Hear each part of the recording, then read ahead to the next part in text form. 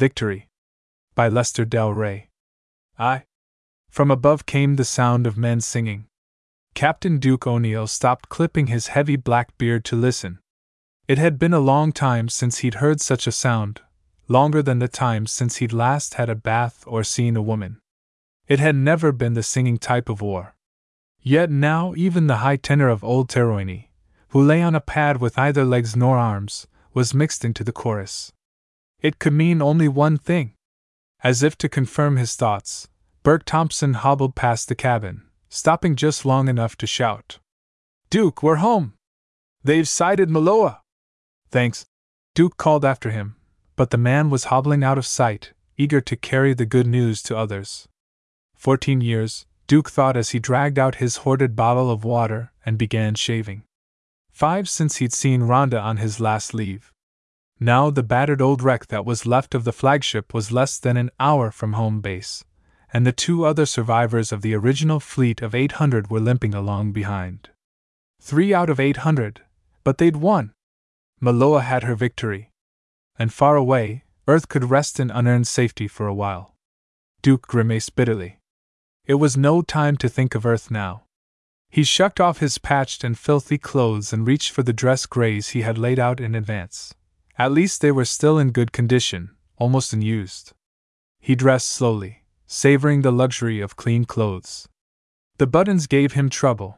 His left hand looked and behaved almost like a real one, but in the 3 years since he got it, there had been no chance to handle buttons. Then he mastered the trick and stepped back to study the final results. He didn't look bad. Maybe a little gaunt and in need of a good haircut. But his face hadn't aged as much as he had thought. The worst part was the pasty white where his beard had covered his face, but a few days under Maloa's sun would fix that. Maybe he could spend a month with Rhonda at a beach. He still had most of his share of his salary, nearly $250,000 Malone credits. Even if the rumors of inflation were true, that should be enough. He stared at his few possessions, then shrugged and left them.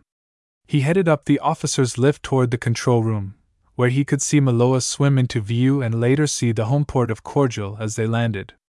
The pilot and navigator were replacements, sent out to bring the old ship home, and their faces showed none of the jubilation of the crew. They nodded at him as he entered, staring toward the screens without expression. Aside from the blueness of their skins and a complete absence of hair, they looked almost human, and Duke had long since stopped thinking of them as anything else. "How long?" he asked. The pilot shrugged. "Half an hour, Captain. We're too low on fuel to wait for clearance, even if control is working. Don't worry. There'll be plenty of time to catch the next ship to Earth." "Earth?" Duke glowered at him, suspecting a joke, but there was no humor on the blue face. "I'm not going back." Then he frowned. "What's an Earth ship doing on Maloa?" The navigator exchanged a surprised look with the pilot, and nodded as if some signal had passed between them.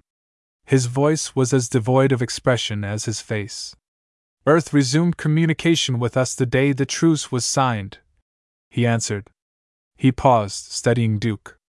"They're giving free passage back to Earth to all Terran veterans, Captain." Nice of them, Duke thought. They were willing to let the men who'd survived come back, just as they hadn't forbidden anyone to go. Very nice. They could keep their world, and all the other coward planets like them. When the humanoid world of Maloa had been attacked by the insectal monsters from Thram, Earth could have ended the invasion in a year, as those with eyes to see had urged her. But she hadn't chosen to do so. Instead, she had stepped back on her high retreat of neutrality, and let the Thram aliens do as they liked. It wasn't the first time she'd acted like that either. With more than half of the inhabited planets occupied by various monsters, it seemed obvious that the humanoid planets had to make a common stand if Maloa fell. It would be an alien stepping stone that could lead back eventually to Earth itself.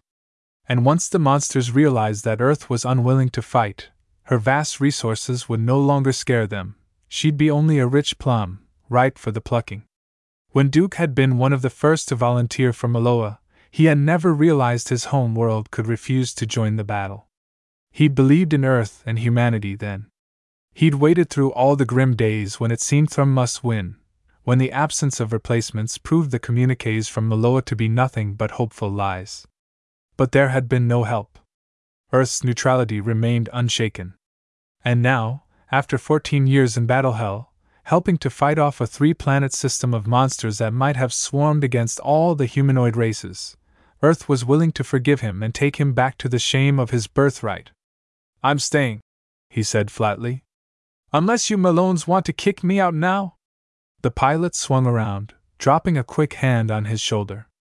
"Captain," he said, "that isn't something to joke about. We won't forget that there would be no Maloa today without men like you. But we can't ask you to stay. Things have changed, insanely. The news we sent to the fleet was pure propaganda." "We guessed that," Duke told him. "We knew the Throm ships. And when the dispatches reported all those raids without any getting through, we stopped reading them. How many did penetrate, anyhow?" 31 full raids," the navigator said woodenly. 31 in the last 4 months! 31! What happened to the home fleet?" "We broke it up and sent it out for your replacements," the pilot answered dully. "It was the only chance we had to win." Duke swallowed the idea slowly. He couldn't picture a planet giving up its last protection for a desperate effort to end the war on purely offensive drive. 3 billion people watching the home fleet take off, knowing the skies were open for all the hell that a savage enemy could send. On Earth, the World Senate hadn't permitted the building of one battleship, for fear of reprisal. He swung to face the ports, avoiding the expression on the faces of the 2 Malones. He'd felt something of the same on his own face when he first inspected Throm. But it couldn't be that bad on Maloa. She'd won her hard-earned victory. They were entering the atmosphere now, staggering down on misfiring jets. The whole planet seemed to be covered with a gray-yellow haze that spoke of countless tons of blast dust in the air. From below, Duke heard the men beginning to move toward the big entrance lock, unable to wait for the landing. But they were no longer his responsibility. He'd given up his command before embarking. The ship came down, threatening to tilt every second, and the pilot was sweating and swearing. The haze began to clear as they neared the ground, but the ports were too high for Duke to see anything but the underside of the thick clouds. He stood up and headed for the lift, bracing himself as the ship pitched. Suddenly there was a sickening jar and the blast cut off. The ship groaned and seemed to twist, then was still. It was the worst landing Duke had known, but they were obviously down. A second later he heard the ports screech open and the thump of the landing ramp. The singing of the men had picked up into a rough marching beat. Now abruptly it wavered. For a moment, a few voices continued, and then died away, like a record running down. There was a mutter of voices, followed by shouts that must have been the relief officers, taking over. Duke was nearly to the port before he heard the slow, doubtful sound of steps moving down the ramp. By the time he reached it, the last of the men was just leaving. He stopped, staring at the great port city of Cordial. Most of the port was gone. Where the hangars and repair docks had been, a crater bored into the earth, still smoking faintly. A lone girder projected above it, to mark the former great control building, and a Malone skeleton was transfixed on it near the top. It shattered to pieces as he looked and began dropping, probably from the delayed tremor of their landing. Even the section their ship stood on was part of the crater he saw, with an earth bulldozer working on it. There was room for no more than 10 ships now. 2 of the berths were occupied by fat Earth ships, sleek and well kept. 3 others held the pitted, warped hulks of Malone battleships. There were no native freighters, and no sign of tending equipment or hangars. The pilot had come up behind him, following his gaze. Now the man nodded. "That's it, Captain. Most cities are worse. Cordial escaped the blast until our rocket cannon failed. Got any script on you?" At Duke's nod, he pointed. "Better exchange it at the booth, before the rate gets worse. Take Earth dollars. Our silver's no good." He held out a hand, and Duke shook it. "Good luck, Captain," he said, and swung back into the ship. Mercifully, most of Cordial was blanketed by the dust fog. There was the beginning of a series of monstrous craters where men had begun rebuilding underground, the ruined landing field, and a section of what had been the great business district. Now it was only a field of rubble, with bits of windowless walls leading up to a crazy tangle of twisted girders. Only memory could locate where the major streets had been. Over everything lay the green wash of incandite, and the wind carried the smell of a charnel house. There was no sign of the apartment where he and Rhonda had lived. He started down the ramp at last, seeing for the first time the motley crew that had come out to meet the heroes of the Battle of Thrum. They had spotted him already, however, and some were deserting the men at the sight of his officer's uniform. Their cries mingled into an insane, whining babble in his ears. "Just a scrap for an old man, General, 3 children at home starving, fought under Jones, Captain, cigarette?" It was a sea of clutching hands, ragged bodies with scrawny arms and bloated stomachs, trembling and writhing in its eagerness to get to him first. Then, as one of the temporary officers swung back with a couple of field attendants, it broke apart to let him pass, its gaze riveted on him as he stumbled between the lines. He spotted a billboard one man was wearing, and his eyes focused sharply on it. "Honest Feroya," it announced. "Credit exchange. Best rates in all cordial." Below that, chalked into a black square, was the important part. 2,345 credits to dollar. Duke shook his head, but the sign did not change. 250,000 credits for $100. And he'd thought, "Help a poor old widow." A trembling hand plucked at his sleeve, and he swung to face a woman in worse rags than the others, her eyes dull and unfocused, her lips mouthing the words only by habit. "Help the widow of General Dale," he gasped as he recognized her. 5 years before, he danced with her at a party given by Dale, danced and agreed that the war was ruining them and that it couldn't get worse. He reached into his pocket, before remembering the worthlessness of his bills. But there was half a pack of the wretched cigarettes issued the men.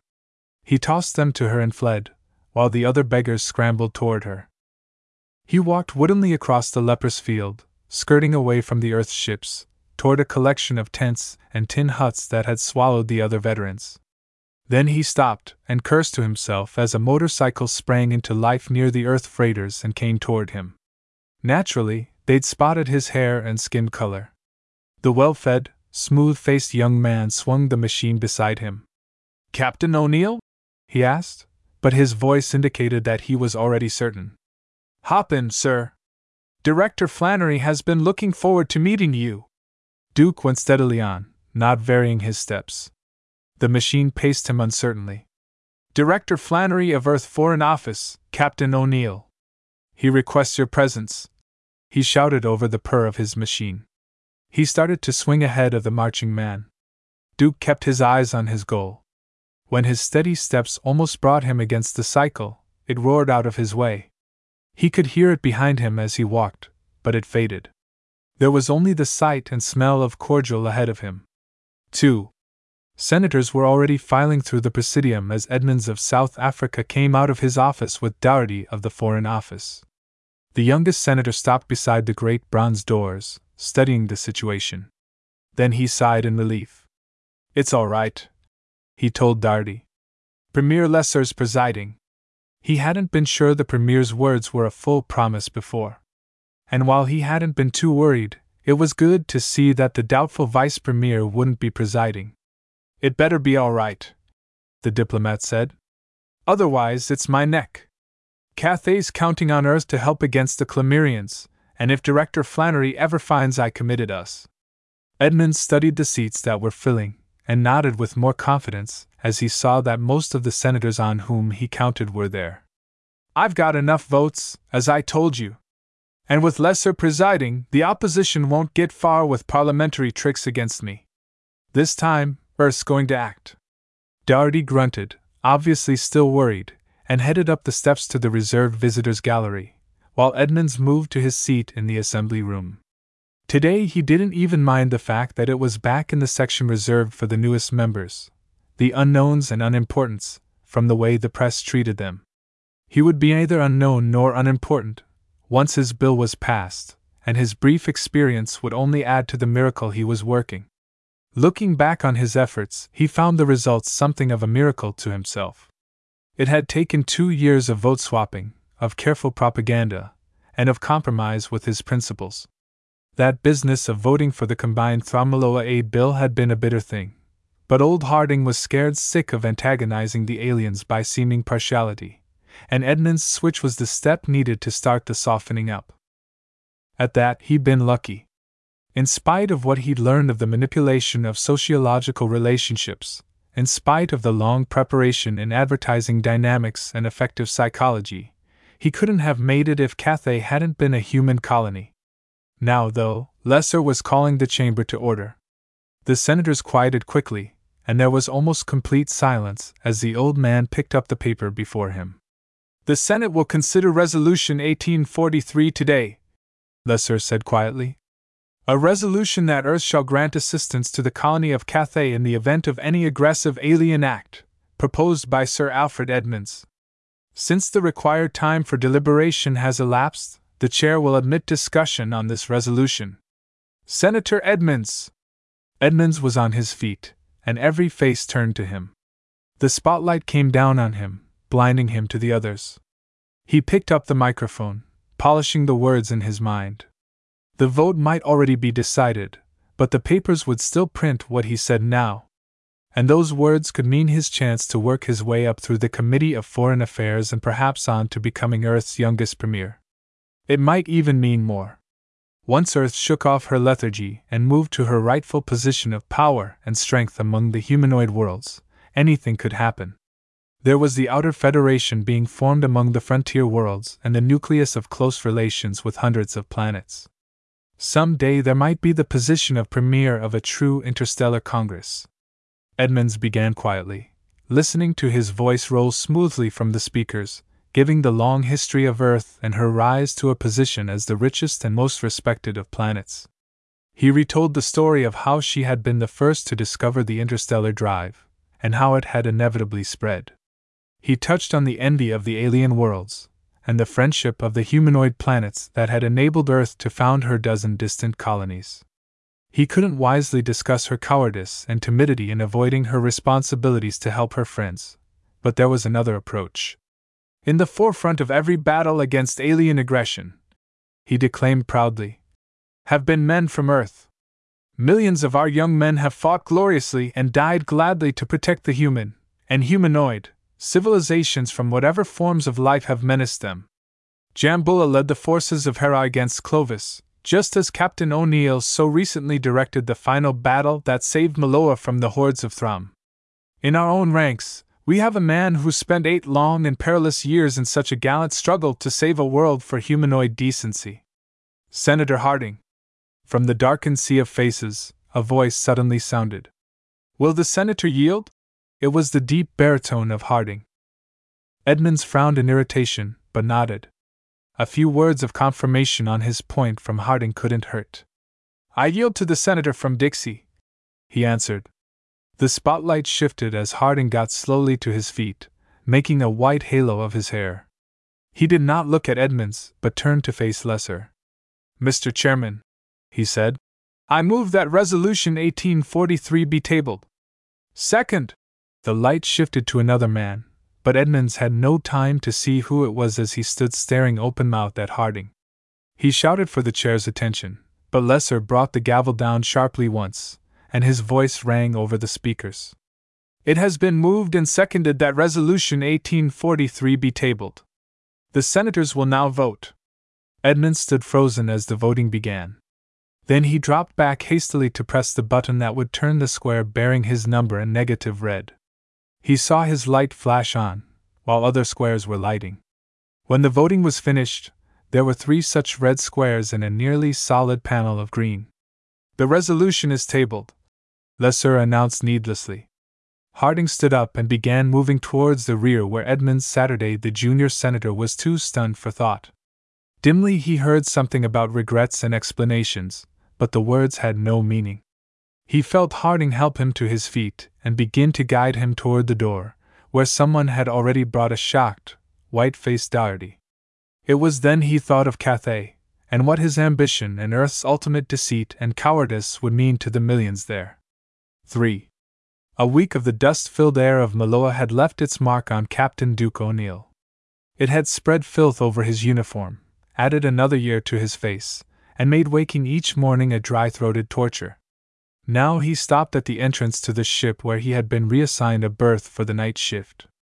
An attendant handed him a small bottle, 3 biscuits, and a magazine. He tasted the chemically purified water sickly, stuffed the 3 ersatz biscuits into his pocket, and moved down the ramp, staring at the magazine. It was from Earth, of course, since no printing was being done yet on Maloa. It must have come in on one of the 3 big Earth freighters he'd heard land during the night. Tucked into it was another of the brief notes he'd been receiving. Director Flannery will be pleased to call on Captain O'Neill at the captain's convenience. He shredded the note as he went across the field. He started to do the same with the news magazine, until the headlines caught his attention. Most of the news meant nothing to him. But he skimmed the article on the 11th planet to join the Outer Federation. The writer was obviously biased against the organization, but Duke nodded approvingly. At least someone was doing something. He saw that Cathay was in for trouble. Earth was living up to her old form. Then he shoved the magazine into his pocket and trudged on toward the Veterans Reassignment Headquarters. Machinery was being moved from the Earth freighters, and Duke swore again. 5 billion Earthmen would read of their generosity to Maloa, and any guilt they felt for their desertion would vanish in a smug satisfaction at their charity. Smugness was easy in a world without dust or carrion smell or craters that had been factories. There were only a few melons in the crude tent that served as their headquarters. Duke went back toward the cubbyhole where a thin, haggard man sat on a broken block behind a makeshift desk. The hairless blue head shook slowly while the man's eyes dropped hungrily to the paper in Duke's pocket, and away again guiltily. No work, Captain O'Neill. Unless you can operate some of those Earth machines we're getting? Duke grimaced, passing the magazine over to hands that trembled as they took it. His education was in ultraliterary creative writing, his experience in war. And here, where there was the whole task of rebuilding a planet to be done, the ruin of tools and power made what could be done too little for even the few who were left. There was no grain to reap or wood to cut after the killing gas from had ruined vegetation. There were no workable mines where all had been blasted closed. Transportation was gone. And the economy had passed beyond hand tools, leaving too few of those. Even whole men were idle, and his artificial hand could never replace a real one for carrying rubble. Director Flannery has been asking for you again, the man told him. Duke ignored it. What about my wife? The melon frowned, reaching for a soiled scrap of paper. We may have something. One of her former friends thinks she was near this address. We'll send someone out to investigate if you wish, Captain, but it's still pretty uncertain. I'll go myself, Duke said harshly. He picked up the paper, recognizing the location as one that had been in the outskirts. The man behind the desk shook his head doubtfully. Then he shrugged and reached behind him for a small automatic. Better take this, and watch your step. There are 2 bullets left. Duke nodded his thanks and turned away, dropping the gun into his pocket. Behind him he heard a long sigh and the rustle of a magazine being opened quickly. It was a long walk at first. He traced his way through streets that had been partially blasted clear. After the first mile, however, he was forced to hunt around or over the litter and wreckage, picking the way from high spot to high spot. There were people about, rooting through the debris, or patrolling in groups. He drew the automatic and carried it in his hand, in plain sight. Some stared at him, and some ignored him, but none came too close. Once he heard shouting and a group ran across his path, chasing a small rodent. He heard a wild tumult begin, minutes later. When he passed the spot where they had stopped, a fight was going on, apparently over the kill. At noon he stopped to drink sparingly of his water and eat one of the incredibly bad biscuits. What food there was available or which could be received from the Earth freighters was being mixed into them, but it wasn't enough. The workers got a little more, and occasionally someone found a few cans under the rubble.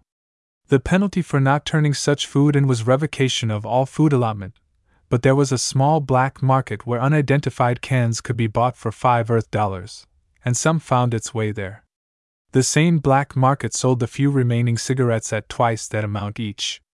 It was beginning to thunder to the north as he stood up and went wearily on, and the haze was thickening. He tried to hurry, uncertain of how dark it would get. If he got caught now, he'd never be able to return before night. He stumbled on a broken street sign, decoding what was left of it, and considered. Then he sighed in relief. As he remembered it, he was almost there. The buildings had been lower here, and the rubble was thinner. There seemed to be more people about, judging by the traces of smoke that drifted out of holes or through glassless windows. He saw none outside, however. He was considering trying one of the places from which smoke was coming when he saw the little boy 500 feet ahead. He started forward, but the kid popped into what must have been a cellar once. Duke stopped, calling quietly. This time it was a girl of about 16 who appeared. She sidled closer, her eyes fixed on his hair. Her voice piped out suddenly, scared and desperate. "You lonesome Earthman?" Under the fright, it was a grotesque attempt at coquetry. She edged nearer, staring at him. "I won't roll you, honest. All I want is information," he told her thickly. "I'm looking for a woman named Rhonda O'Neill. She was my wife." The girl considered, shaking her head. Her eyes grew wider as he pulled out a green earth bill, but she didn't move. Then, as he added the 2 remaining biscuits, she nodded quickly, motioning him forward. "Mom might know," she said. She ran ahead, and soon an older woman shuffled up the broken steps. In her arms was a baby, dead or in a coma, and she rocked it slowly, moaning softly as she listened to his questions. She grunted finally, and reached out for the reward. Shuffling ahead of him, she went up the rubble-littered street and around a corner, to point. "Go in," she said. "Rhonda'll be back." Duke shoved the crude door back and stepped into what was left of a foyer in a cheap apartment house. The back had been blasted away, but the falling building had sealed over one corner, covering it from most of the weather. Light came from the shattered window, showing a scrap of blanket laid out on the floor near a few possessions. At first, nothing identified the resident in any way, and he wondered if it were a trap. Then he bent over a broken bracelet, and his breath caught sharply. The catch still worked, and a faded miniature of him was inside the little holder. "Rhonda's." Duke dropped onto the blanket, trying to imagine what Rhonda would be like, and to picture the reunion. But the present circumstances wouldn't fit into anything he could imagine. He could only remember the bravely smiling girl who had seen him off 5 years before. He heard a babble of voices outside, but he didn't look out. The walk had exhausted him. Hard as the bed was, it was better than standing up. Anyhow, if Rhonda came back, he was pretty sure she would be warned of his presence. He slept fitfully, awakened by the smells and sounds from outside. Once he thought someone looked in, but he couldn't be sure. He turned over, almost decided to investigate, and dozed off again. It was the hoarse sound of breathing and a soft shuffle that wakened him that time. His senses jarred out of slumber with a feeling of wrongness that reacted in instant caution. He let his eyes slit open, relieved to find there was still light. Between him and the door, a figure was creeping up on hands and knees. The rags of clothes indicated it was a woman, and the knife in one hand spelled murder. Duke snapped himself upright to a sitting position, his hand darting for the gun in his pocket. A low shriek came from the woman, and she lunged forward, the knife rising. There was no time for the gun. He caught her wrist, twisting savagely. She scratched and writhed, but the knife spun from her grasp. With a moan, she collapsed across his knees. He turned her face up, staring at it unbelievingly. "Rhonda!" Bloated and stained, lined with fear, it still bore a faint resemblance to the girl he had known. Now a fleeting look of cunning crossed her face briefly, to be replaced with an attempt at dawning recognition. "Duke!" She gasped it, then made a sound that might have been meant for joy. She stumbled to her knees, reaching out to him. But her eyes swiveled briefly toward the knife. "Duke, it's you!" He pushed her back and reached for the knife. He was sure she'd known who it was, had probably been the one who awakened him by looking in through the broken window. "Why'd you try to kill me, Rhonda? You saw who it was. If you needed money, you know I'd give you anything I had." Why? Not for money. She twisted from him and slumped limply against a broken wall. Tears came into her eyes. This time the catch in her voice was real. I know, Duke. And I wanted to see you, to talk to you, too. She shook her head slowly. What can I do with money? I wanted to wake you up like old times. But Mrs. Kalafa, she led you here, she said. He waited, but she didn't finish. She traced a pattern on the dust of the floor, before looking up again. You've never been really hungry. Not that hungry. You wouldn't understand. Even with the dole, you can't starve that much in the time since Cordial was bombed. He protested. He gagged as he thought of the meaning he'd guessed from her words, expecting her to deny it. She shrugged. In 10 years you can do anything. Oh, sure, you came back on leave and we lived high. Everything was fine here, wasn't it? Sure it was for you. They briefed me on where I should take you, so there'd be good food ready. They kept a few places going for the men who came back on leave. We couldn't ruin your morale. She laughed weakly, and let the sound die away slowly. How do you think we sent out the food and supplies for the fleet the last 3 years, after the blockade on our supplies from friendly worlds? Why do you think there was no more leave for you? Because they didn't think you brave soldiers could stand just seeing how the rest of us lived. And you think you had it tough. Watch the sky for the enemy while your stomach hopes for the sound that might be a rat. Hide 3 cans of food, you'll be shot for hoarding, because there is nothing else important in the world. And then have a man steal them from you when the raids come.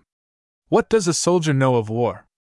The sickness inside him grew into a knot, but he still couldn't fully believe what she was saying. But cannibalism? No. She shook her head with a faint trace of his own disgust. No, Duke. Mrs. Kalafa told me, you're not really the same race, not as close as you are to an earth animal, and you don't call that cannibalism. Nobody on Maloa has ever been a cannibal, yet. How much money do you have, Duke? He took it out and handed it to her. She counted it mechanically and handed it back. Not enough. You can't take me away when you leave here. I'm not leaving, he told her. He dropped the money back on the blanket beside her. She stared at him for a moment, and then pulled herself up to her feet, moving toward the door. Goodbye, Duke. And get off Maloa. You can't help us anymore. And I don't want you here when I get desperate enough to remember you might take me back. I like you too much for that, even now. He took a step toward her, and she ducked. Get out! She screamed it at him. Do you think I can stand looking at you without drooling any longer? Do you want me to call Mrs. Kalafa for help? Through the open door, he saw Mrs. Kalafa across the street, still cradling the child. As the door slammed shut behind him, the woman screamed, either as a summons or from fear that he'd seek revenge on her. He saw other heads appear, with frantic eyes that stared sullenly at the gun he carried. He stumbled down the street, where rain was beginning to fall, conscious that it would be night before he got back to the port. He no longer cared. There was no place for him here, he now saw. He was still an Earthman, and Earthmen were always treated as a race apart somehow. He didn't belong. Nor could he go back to a life on Earth. But there were still the recruiting stations there. So long as war existed, there had to be such stations. He headed for the fat ships of Earth that squatted complacently on the wrecked port. 4. Prince Queeth of Sugfarth had left the royal belt behind, and only a plain band encircled his round little body as he trotted along, his 4 legs making almost no sound. His double pair of thin arms and the bird-like head on his long neck bobbled excitedly in time to his steps. Once he stopped to glance across the black stone buildings of the city as they shone in the dull red of the sun, toward the hill where his father's palace was lighted brightly for the benefit of his Earth guests. Queeth touched his ears together ceremoniously and then trotted on, until he came to the back door of his group's gymnasium. He whistled the code word and the door opened automatically. The whole group was assembled, though it was past sleep week for most of them. Their ears clicked together, but they waited silently as he curled himself up in the official box. Then Krall, the merchant viscount, whistled questioningly. This will have to be important, Queeth. The prince bobbed his ears emphatically. It is. My father's guests have all the news, and I learn everything. It won't be as long as we thought. He paused, before delivering the big news. The bipeds of Clemeria are going to attack Cathay. There'll be official war there within 2 weeks. He saw them exchanging hasty signals, but again it was Krall who voiced their question. And you think that is important, Queeth? What does it offer us? Cathay is a human colony. Earth will have to declare war with her. And with Earth's wealth, it will be over before we could arrive. Earth has already passed a resolution that neutrality will apply to colonies as well as to other planets. This time the whistles were sharper. Krall had difficulty believing it at first. So Earth really is afraid to fight? That must mean those rumors that she has no fleet are true. Our ancestors thought so, and even planned to attack her, before the humanoids defeated us. The ancestor king believed that even a single ship fully armed might conquer her. It could be, Queeth admitted. But do you agree that this is the news for which we've waited so long? There was a quick flutter of cars. It's our duty, Krall agreed. In a war between Cathay and Clemeria, we can't remain neutral if we're ever to serve our friends. Well, the ship is ready. That came as a surprise to Queeth. He knew the plans were well along, but not that they were completed. As merchant viscount and second-degree adult, Krall was entitled to 1/10 of his father's interests. He'd chosen the biggest freighter and the balance in fluid assets, to the pleasure of his father, who believed he was planning an honorable career of exploring. The conversion completed? Queeth asked. But the planet bombs. Earth supplied them on the last shipment. I explained on the order that I was going to search uninhabited planets for minerals. Queeth counted the group again, and was satisfied. There were enough. With a ship of that size, fully staffed and armed, they would be a welcome addition to any fleet. They might be enough to tip the balance for victory, in fact. And while Cathay and Clemeria lay a long way on the other side of Earth's system, the drives were fast enough to cover it in 2 weeks. Does your father know? Krall asked. Queeth smirked. Would you tell him? He still believes, along with the Earth ambassador, that the warrior strain was ruined among our people when we lost the war with the humanoids. Maybe it was, Krall said doubtfully. In 4 generations, it could evolve again. And there are the books and traditions from which we trained. If even a timid race such as those of Earth can produce warriors like O'Neill, a mere poet, why can't the Subfarth do better? Particularly when Earth rebuilt factories for us to start our shipbuilding anew. Then we joined the war, the prince decided. There was a series of assent signals from the group.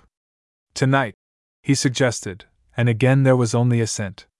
Krall stood up, setting the course for the others. When the last had risen, Queeth uncurled himself and rose from the box. We'll have to pass near Earth, he suggested as they filed out toward the hangars where Krall kept his ship. Maybe we should show our intentions there. There was a sudden whistle of surprise. Then the ascent was mounting wildly. Queeth trotted ahead toward the warship, making his attack plans over again as he realized he was a born leader who could command such enthusiasm. He had been doubtful before, in spite of his study of elementary statistical treatment of relationships. The lights in the palace showed that the Earth guests were still celebrating as the great, heavily laden warship blasted up and headed toward Earth. The Duke O'Neill found a corner of the lounge where no Earthman was near and dropped down with the magazine and papers, trying to catch up on the currents of the universe as they affected the 600 connected worlds. Most of the articles related to Earth alone, and he skipped them. He found one on the setup of the Outer Federation finally. The humanoid planets there were in a pocket of alien worlds, and union had been almost automatic. It was still loose, but it seemed to have sound enough a basis. If Earth had been willing to come out of its shell and risk some of its fat trading profits, there could have been an even stronger union that would have driven warlike thoughts out of the minds of all the aliens. Instead, she seemed to be equally interested in building up her potential enemies and ruining her friends.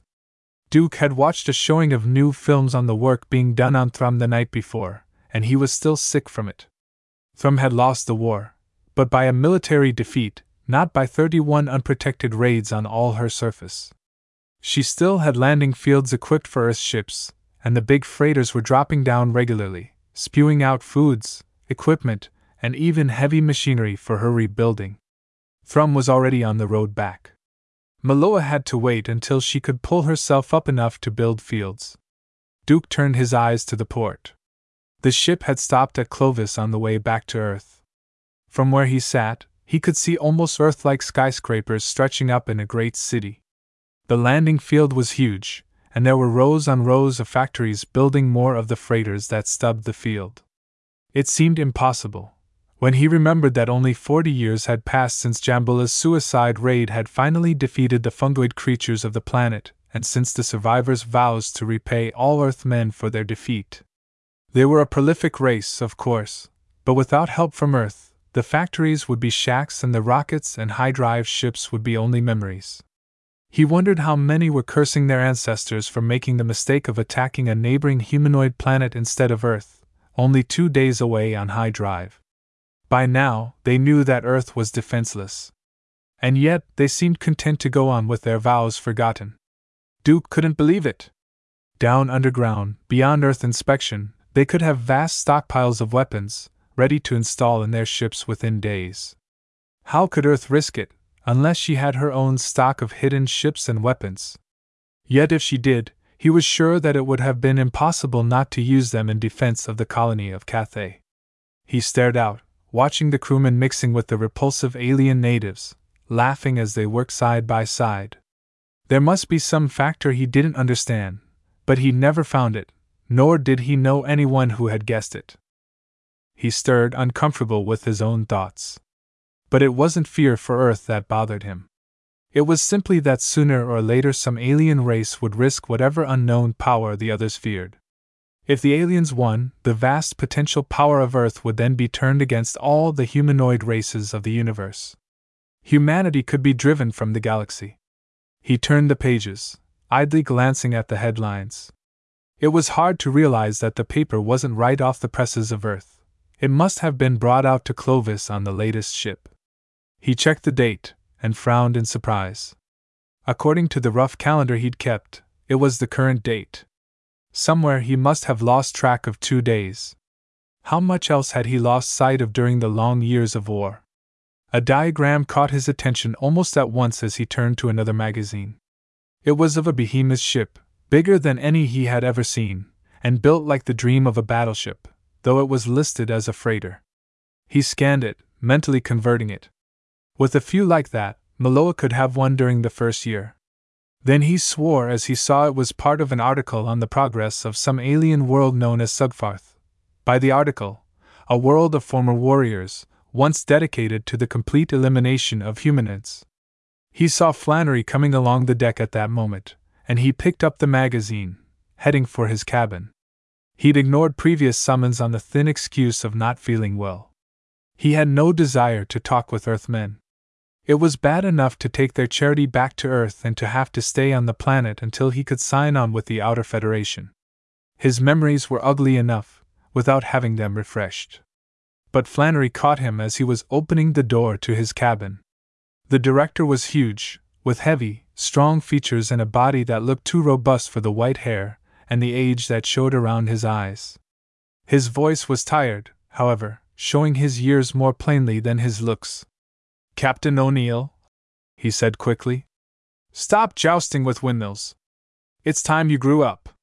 Besides, I've got a job for you."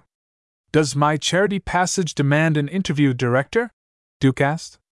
The other showed no offense, unfortunately. He smiled wryly. "If I choose, it does. I'm in command of this ship, as well as head of the Foreign Office." "May I come in?" "I can't keep you out," Duke admitted. He dropped onto the couch, sprawling out, while the other found the single chair. Flannery picked up the magazine and glanced through it. "So you're interested in the Outer Federation?" he asked. "Don't be. It doesn't have a chance. In a week or so, you'll see it shot. And I don't mean we'll wreck it. They've picked their own doom, against all the advice we could give them. Care to have a drink sent down while we talk?" Duke shook his head. "I'd rather cut it short." "Hotheads," Flannery told the walls thoughtfully. Make the best men obtainable, once they're tamed. Nothing beats an idealist who can face facts. And the intelligent ones usually grow up. Captain, I've studied your strategy against Throm on that last drive after Deol was killed. Brilliant! I need a good man, and I can pay for one. If you give me a chance, I can also show you why you should take it. Know anything about how Earth got started on its present course? Dumb luck and cowardice, as far as I can see, Duke answered. When Earth discovered the first inefficient version of the high drive, she had found herself in a deserted section of the universe, with the nearest inhabited star system months away. The secret of the drive couldn't be kept, of course, but the races who used it to build war fleets found it easier to fight with each other than with distant Earth. Later, when faster drives were developed, Earth was protected by the buffer worlds she had rebuilt. Flannery grinned. Luck and experience. We learned something from our early nuclear technological wars. We learned more from the interstellar wars of others. We decided that any planet ruined by such war wouldn't fight again. The women and children who lived through that hell would see to it, unless new hatreds grew up during the struggle back.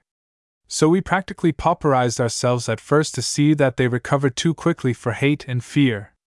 We also began digging into the science of how to manipulate relationships, Earth's greatest discovery, to set up a system that would work.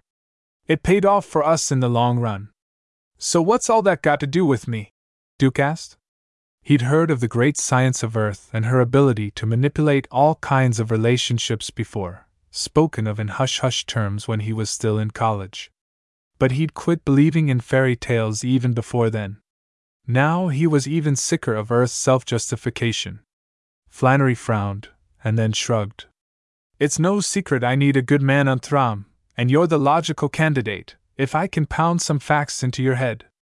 I've found that sending an Earthman they know as a competent enemy works wonders. Not at first, there's hostility for a while, but in the long run it gives them a new slant on us. Then you'd better get an Earthman, Duke snapped. You're talking to a citizen of Maloa. By choice. I hadn't finished my explanation, Flannery reminded. Duke snorted. I was brought up on explanations. I heard men spouting about taming the aliens when I first learned to talk, as if they were wild animals. I read articles on how the Clavism and those things from Sugfarth needed kindness. It's the same guff I heard about how to handle lions. But the men doing the talking weren't in the ring, and I noticed the ringmaster carried a whip and gun. He knew the beasts. I know the aliens of Throm. From fighting them? From hating them? Or from being more afraid of them than you think Earth is, Captain? I've talked to more aliens than you've ever seen. And the Roman diplomats laughed at the soldiers who told them the Goths were getting ready to sack Rome. Flannery stared at him in sudden amusement. We aren't in an empire period, O'Neill. But you might look up what the Romans did to conquered people during the Republic, when Rome was still growing. Captain, I'm not underrating the aliens. Tame aliens. Or ones faking tameness. You've seen them smiling, maybe. I saw the other side. The old man sighed heavily and reached for his shirt. He began unbuttoning it and pulling it over his head. You've got a nice prosthetic hand, he said. Now take a look at some real handiwork. There was a strap affair around his shoulders, with a set of complicated electronic controls slipped into the muscle fibers. From them, both arms hung loose, unattached at the shoulder blades. Further down, another affair of webbing went around his waist. Only one leg is false, he explained, but the decorations are real. They came from a highly skilled torturer. I've had my experience with aliens. Clavism, if you're curious. I was the second in command on Jambila's volunteer raid, 40 years ago. Duke dropped his eyes from the scars.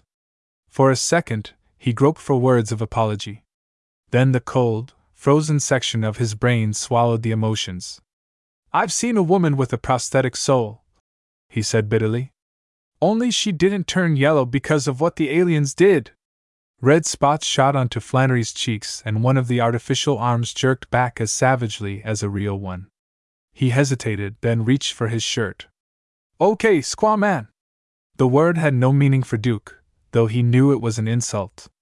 But he couldn't respond to it. He fumbled through his memories, trying to place it. Something about Indians. Flannery began buttoning his pants over the shirt. "I'm out of bounds, Captain," he said more quietly. "I hope you don't know the prejudices behind that crack. But you win. If you ever want the rest of the explanation, look me up." He closed the door behind him softly, and went striding evenly up the passage. Duke frowned after him. The talk had gotten under his skin. If there were things he didn't know, then he swore at himself. There was plenty he didn't know. But the carefully developed indoctrination propaganda of the top Earth psychologists wasn't the answer he wanted. He'd have to make his stay on Earth shorter than he'd planned. If they could get to a man who had served under Jambulla and convince him that Clavism were nice house pets, it was little wonder they could wrap the rest of Earth around their psychological fingers. Too bad their psychology wasn't adjusted to aliens. 6. Barth Nevish was nearly 7 feet tall, and his cat-shaped ears stuck up another 4 inches above his head. Even among the people of Kel he was a big man, but to the representatives of the other humanoid worlds of the Federation, he seemed a giant. The thick furs he wore against the heavy chill of the room added to his apparent size, and the horns growing from his shoulders lifted his robes until he seemed to have no neck. Now he stood up, driving his heavy fist down against the big wooden table. "The question is, do we have the answer or not?" he roared. "You say we do. Logic says we do. Then let's act on it." The elfin figure of Lemillulot straightened up at the other end of the table. "Not so fast, Commander. Nobody questions the power of your fleet. Nobody doubts that we have the only possible answer to the aliens that Earth is helping to take over our universe, strength through unity. But is it as good as it can be? How better?" Barth roared again.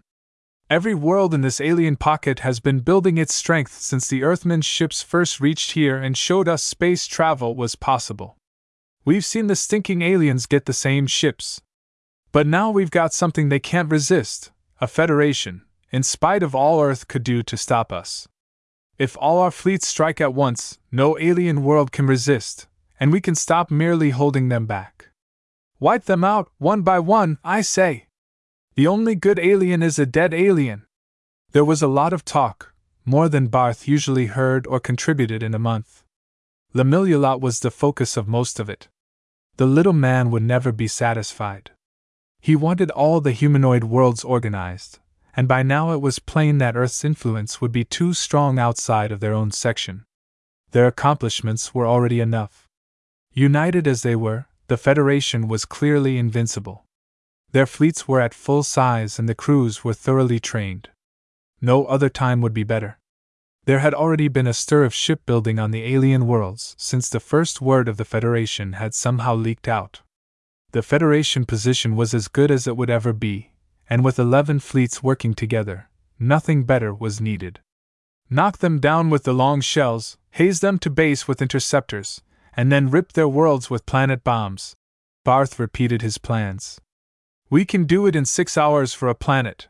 We can start at the strongest, Nephlis, and work down through the weakest to make up for our losses.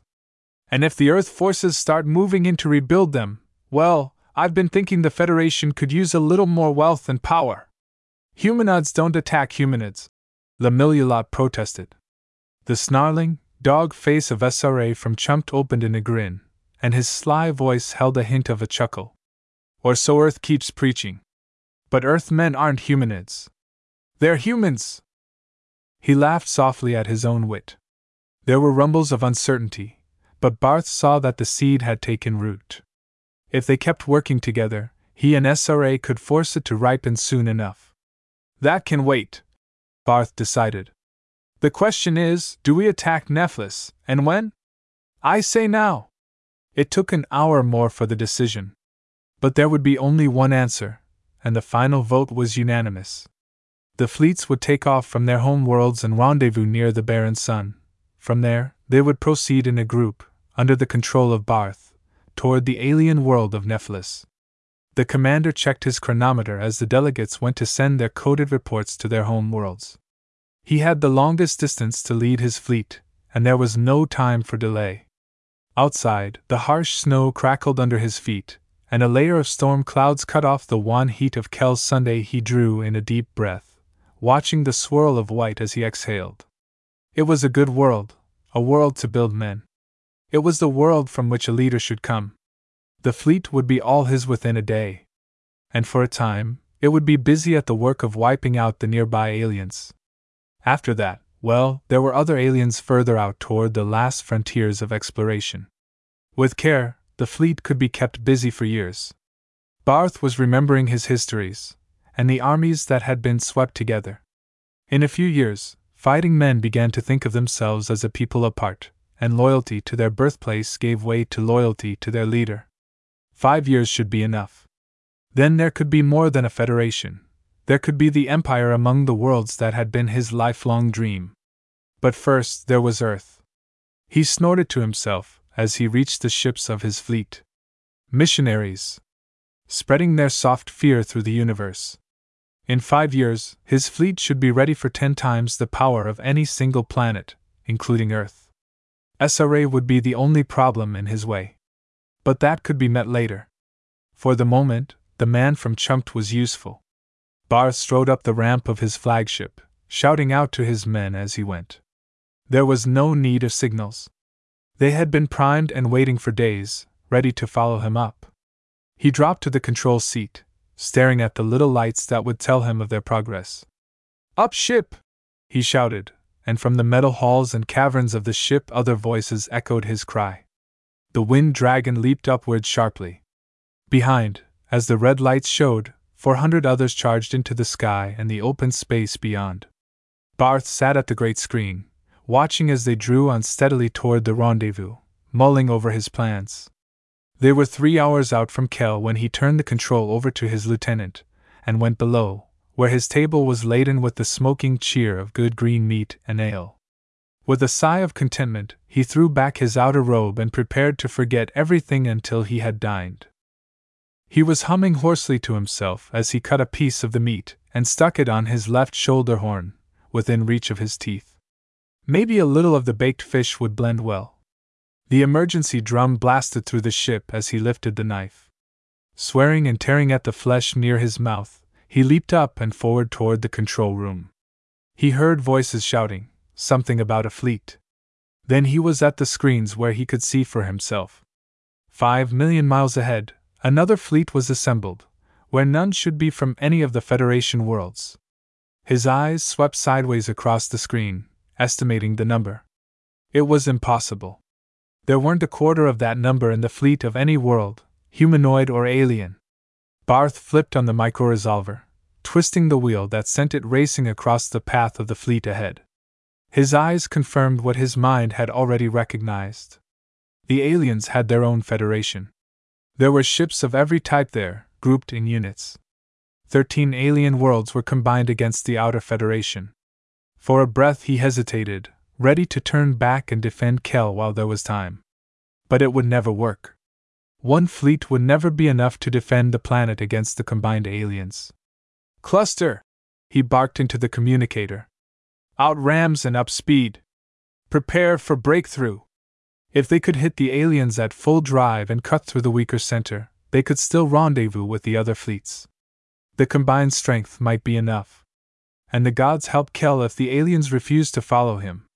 Earth, he thought, Earth again, coddling and protecting aliens, forming them into a conspiracy against the humanoid worlds. If Kel or any part of the Federation survived, that debt would be paid. 7. Earth lay fat and smug under the sun, seemingly unchanged since Duke had left it. For generations the populace had complained that they were draining themselves dry to rebuild other worlds, but they had grown rich on the investment. It was the only planet where men worked shorter and shorter hours to give them more leisure in which to continue a frantic effort to escape boredom. It was also the only world where the mention of aliens made men think of their order books instead of their weapons. Duke walked steadily away from the grotesquely elaborate landing field. He had less than 30 cents in his pocket, but his breakfast aboard had left him satisfied for the moment. He turned onto a wider street, heading the long distance across the city toward the most probable location of the recruiting stations. The outer Federation station would be off the main section, since the official line was disapproving of such a union. But he was sure there would be one. The system of recruiting was a tradition too hard to break. Earth used it as an escape valve for her troublemakers. And since such volunteers made some of the best of all fighters, they had already decided the outcome of more than one war. By carefully juggling the attention given the stations, Earth could influence the battles without seeming to do so. The air was thick with the smell of late summer, and there was pleasure in that, until Duke remembered the odor of Maloa, and its cause. Later the cloying perfume of women mixed with the normal industrial odors of the city, until his nose was overdriven to the point of cut-off. He saw things in the shop windows that he had forgotten, but he had no desire for them. And over everything came the incessant yammer of voices saying nothing, radios blaring, television babbling, and vending machines shouting. He gave up at last and invested half his small fund in a subway. It was equally noisy, but it took less time. Beside him, a fungoid creature from Clovis was busy practicing silently on its speaking machine, but nobody else seemed to notice. Duke's head was spinning when he reached the surface again. He stopped to let it clear, wondering if he'd ever found this world home. It wouldn't matter soon, though. Once he was signed up at the recruiting station, there would be no time to think. He saw the sign, only a few blocks from where the recruiting posters from Maloa had been so long ago. It was faded, but he could read the lettering, and he headed for it. As he had expected, it was on a dirty back street, where the buildings were a confusion of shipping concerns and cheaper apartment houses. He knew something was wrong when he was a block away. There was no pitch being delivered by a barking machine, and no idle group watching the recruiting efforts on the street. In fact, nobody was in front of the vacant store that had been used, and the big posters were ripped down. He reached the entrance and stopped. The door was half open, but it carried a notice that the place had been closed by order of the World Foreign Office. Through the dirty glass, Duke could see a young man of about 20 sitting slumped behind a battered desk. He stepped in and the boy looked up apathetically. "You're too late, Captain. Neutrality went on hours ago when the first word came through. Caught me just ready to ship out. After 2 lousy months recruiting here, I have to be the one stranded." "You're lucky," Duke told him mechanically, not sure whether he meant it or not. Oddly, the idea of a kid like this mixed up in an interplanetary war bothered him. He turned to go, then hesitated. "Got a newspaper or a directory around that I could borrow?" The boy fished a paper out of a wastebasket. "It's all yours, Captain. The whole place is yours. Slam the door when you go out. I'm going over to the Cathay office." "I'll go along," Duke offered. The address of that place was all he'd wanted from the paper. He'd have preferred the Federation to joining up with Earth colonists, but beggars never made good choosers. The kid shook his head. He dragged open a drawer, found a slip of paper, and handed it over. It was a notice that the legal maximum age for recruiting had been reduced to 30. "You'd never make it, Captain," he said. Duke looked at the paper in his hands and at the dim reflection of his face in a window. "No," he agreed. "I didn't make it." He followed the boy to the door, staring out at the street, thick with its noises and smells.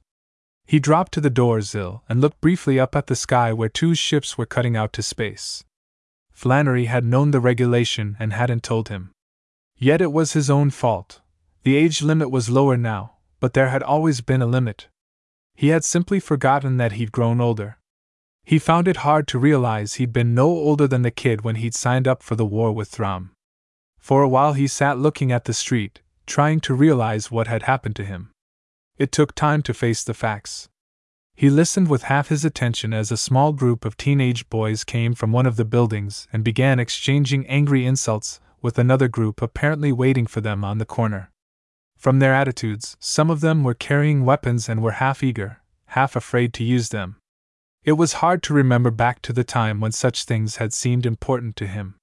He considered putting a stop to the argument, before it got out of hand, since no police were near, but adults had no business in kid fights. He watched them retreat slowly back to an alley, still shouting to work up their courage. Maybe he should be glad that there was even this much fire left under the smug placidity of Earth. Finally, he picked up the newspaper from where he'd dropped it and began turning back to the want ads. His needs were few, and there should be dishwashing jobs, at least, somewhere in the city.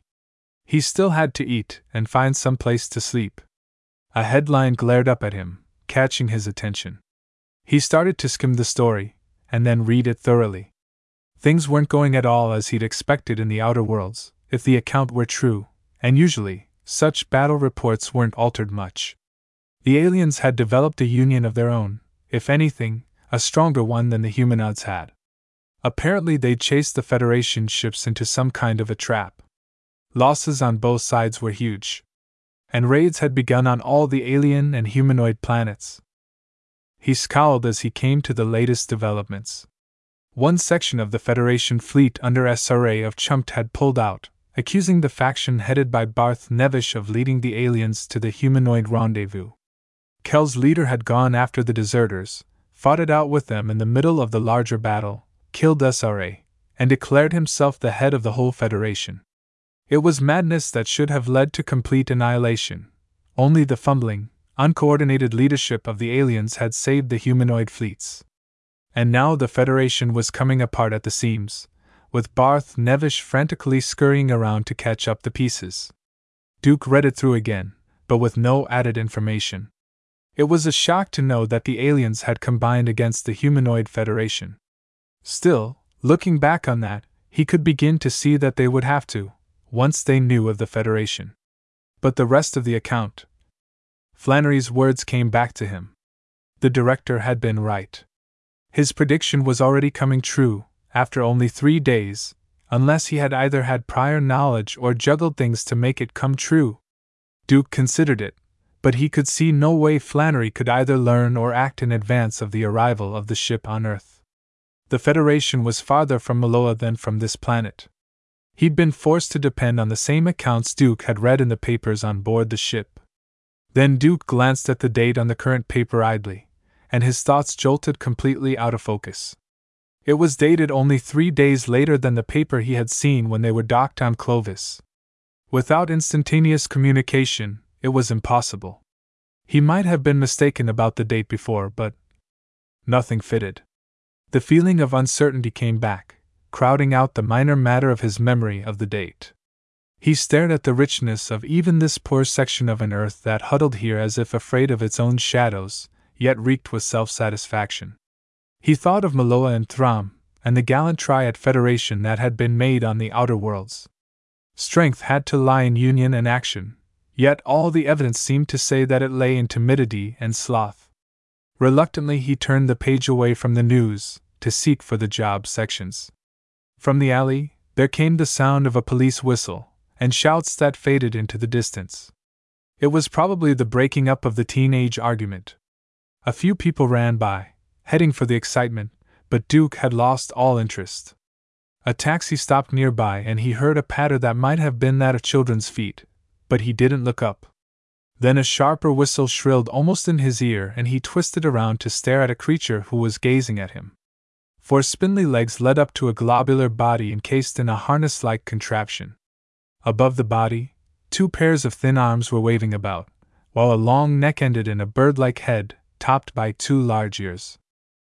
The ears suddenly seemed to shimmer in the air, and a surprisingly human voice sounded. "You're Captain Duke O'Neill!" Before Duke could answer, a small hand came out quickly to find his and begin shaking it, while the ears twittered on in excitement. "I'm honored to meet you, Captain O'Neill. I've been studying your work against Thram. Amazingly clever strategy.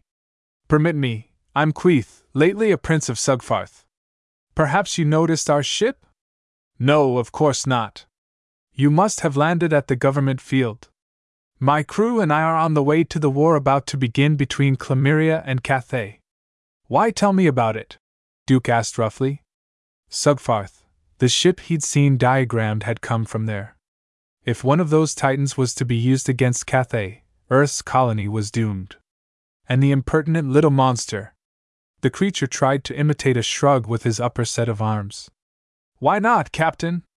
We're registered here as a recruiting ship for Cathay, so it's no secret. We thought we might as well carry along some of the men going out to help, since we had to pass near Earth anyhow. And I dropped by here in the hope that there might be a few who had failed to join the Federation and who would like to switch to Cathay." "Wait a minute," Duke said. He studied the alien, trying to rake what he'd learned from the article out of his memory. But no record of subtlety or deceit had been listed there. The Sugfarth were supposed to be honest. In fact, they'd been one of the rare races to declare their war in advance. Somehow, too, the words had a ring of truth in them. "For Cathay?" "Certainly, Captain. For whom else? The civilized Earth races naturally have to stick together against the barbarians." Duke stared at the almost comic figure, juggling the words he had heard with the obvious facts. "What Earth races? Do you mean that Earth is now giving citizenship to your people?" "Not on this planet, of course." A pair of beady black eyes stared back, as if trying to understand a ridiculous question. "But we're citizens of Earth's economic, cultural, diplomatic system, naturally." Duke felt something nibble at his mind, but he couldn't grasp it. And he wasn't accustomed to carrying on long chit-chat with aliens. He shoved the thoughts away and reached for the paper again. "You won't find recruits here, Queeth. Only me. And I'm too old for the recruiting law. Besides, I've got to find a job." He turned the pages, locating the column he wanted. What had Flannery meant about Republican Rome? Duke could remember dimly something about Rome's granting citizenship to her conquered neighbors. It had been the basis of the city's growth and later power. Now, if Earth could inspire citizenship from conquered aliens. Queeth made a sound like a sigh and shuffled his 4 feet on the sidewalk uncertainly. "If you came aboard on a visit, who could stop our taking off at once?" he suggested. "We have room for another officer, and we need men like you, Captain O'Neill, to help us against the aliens out there." Duke looked down at the small face, and even the alien features couldn't disguise the obvious sincerity behind the words. It should have made his decision automatic. He'd come here to be recruited, and he was being accepted. There was a ship waiting for him, where his skills could be used. With such a ship, things would be different from the war he had known. He had a picture of Clemeria under attack from it. Abruptly, he was seeing again the exploding ships of Thram, and the charnel smell of cordial on Victorious Meloa was thick in his nose. He stood up, shaking his head, and held out his hand, groping for the phrases that had been all-important once among the recruits he had joined. "Thanks, Queeth," he said finally. "But I've got something to catch up on here. Good luck, on to victory, and give the aliens hell." He stood watching Queeth patter off toward the waiting cab and saw it drive away. Then he turned to the want ads in earnest. Nothing was clear in his mind yet, but he needed a job first, then a room near the library. He had a lot of current history to catch up on. Whatever Earth was up to had to be recorded somewhere, if he could find it. 8. Through half his reign, Var of Clemeria had nursed his hatred of the humans into a holy mission. It was 80 years since his visit to Cathay, when the colonists' children had run screaming from him, shouting that he was a monster, but time had only sharpened the memory. He had covered his too human body under a multitude of robes and had gloried in the alienness of his head, with its fringe of breathing tentacles and the 2 lobster-like claws that concealed his tiny mouth. Year after long year, he had built and prayed for the war of vengeance that must come. Almost, it had passed him by. With the threat of help from Earth for Cathay, he had been forced to delay while larger fleets were built. His reign had been drawing to a close and he had almost resigned himself to the law that would turn the rulership over to his eldest son. Then the boy had died in an explosion less than a week from the change of rule, and almost simultaneously Earth's timidity had won again, and the protection had been denied her colony. Now Var's waiting was finished. He stood in the cabin of his flagship, heading back to Clemeria after the opening raid of the war, savoring the sweetness of the damage he had done Cathay. Life was sweet. Behind him, the door dilated softly and his aide came in, carrying a roll of paper. "A message from Cathay, Magnificence," he announced. Var opened the message and studied it. Then he read it again, uncertainly. He was sure of his knowledge of English, but the note was senseless gibberish. Again he read it, this time aloud. "Yours of the 14th ultimo received and contents noted. We are pleased to inform you that we are in a position to fill your entire order and that shipment is going out at once by special messenger. We trust that you will find our products superior in every way. We believe that you will find our terms completely reasonable." It made no more sense aloud. The aide sighed apologetically. Deliberately misapplied archaicism is sometimes regarded as humorous by Earthmen, magnificence. I suspect this is a warning that they are retaliating. Bluff! Var read the words again, but he could make no other meaning from them. Did the fools expect him to believe their flippancy spelled confidence, or were they deceiving themselves? And the hint of surrender terms was sheer stupidity. It must be an offer, though the wording seemed to indicate he should surrender. He threw the message into a waste receptacle in disgust and went over to look at the screens where Clemeria was showing. The humans of Cathay might try a return raid, but he was unworried. Cathay's fleet was pitiful, and she had no heavy ships from which to launch planet bombs. Of course, there were spy reports of vast numbers of what seemed to be guided missiles, but they could never get through the confusion signals that blanketed Clemeria. As he watched, a signal blinked. He opened the circuit, and the face of his admiral looked out. "We've received indications of a swarm of small ships, magnificence," the man reported. "High speed and piloted. It may be a suicide squadron." "Suicide?" Var spat the word out. "Who ever heard of the human cowards risking their necks?" The aide touched his shoulder apologetically. "They are mentioned in Earth books, magnificence. And there was Jambula." Var stared at the screen as the flight was relayed to him, snarling. Definitely, they were one-man ships, not guided missiles. His defenses had never been built to handle suicide squadrons. "Up, surround them, blast them," he ordered. A few might get through to the ships or to the planet below, but quick action would wreak havoc among them and discourage further attempts. The Clemerian fleet opened into a circle and began rising. Now the swarm of little ships began breaking apart, fanning out and attempting to turn. Var hissed. Not even the courage to go through with it after they were discovered. He leaped to the screen, cursing at what he saw. Where the little ships had opened a hole, a monstrous bulk was hurtling through at fantastic speed. The tiny ships had screened it, but now it outran them, boring straight toward the opening in the Clemerian fleet. Atomic cannon began running out of enormous hatches, like the bristles jutting from a tendril brush. "Blast out!" Var screamed into his engine phone. His flagship leaped away at full drive, while the enemy seemed to grow on the screen. Then it diminished as they began drawing away from the fleet. There was nothing Var could do about the horror that followed. The great vessel bored through the fleet with cannons spitting out hell. If countershots were fired, they had no effect. "Sugfarth!" the aide screamed in his ears. "A ship from Sugfarth!" Var remembered the pictures he had seen, and they matched, though none had suggested such a size. It was impossible. The race of Sugfarth were aliens, warriors who had fought humanoids as few races had done. They would have fought with him, not against him. The ship drove down toward the planet, braking fiercely now. From it, two bulky objects fell. While the planet bombs dropped, the behemoth began to rise again. It came through the shattered ranks of Clemeria's fleet, blasting again, and headed toward the tiny ships that had screened it, new hatches opening to receive them. Half of Var's fleet was in total ruin. On the planet below, two horrible gouts of flame leaped up through the atmosphere and beyond it, while all of Clemeria seemed to tremble as half a continent was ruined. Var stared down at the destruction, unmoving. The aide coughed, holding out another roll of paper. "Cathay is broadcasting an appeal for us to surrender without reprisals, magnificence. And the estate governors are demanding fleet protection." Var crushed the paper in his hands without reading it.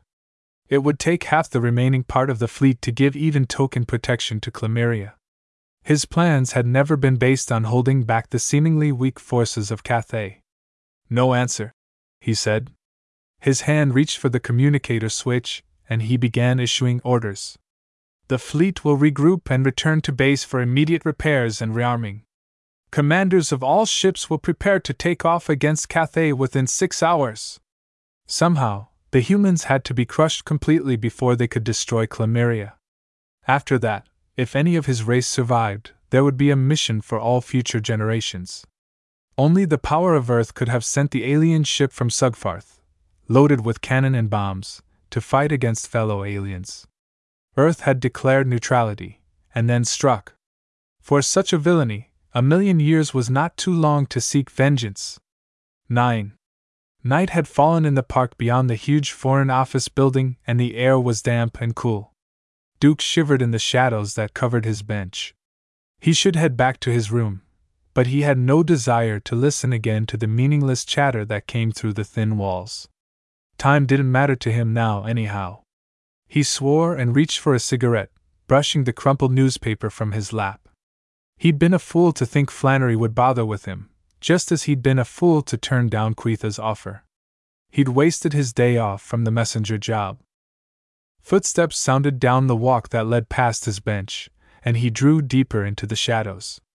The steps slowed and a man moved to the other end of the bench. Duke drew heavily on his cigarette, tossed it away, and started to get up. Drink? There was a hand holding a flask in front of him. He hesitated, then took it, and let a long slug run down his throat.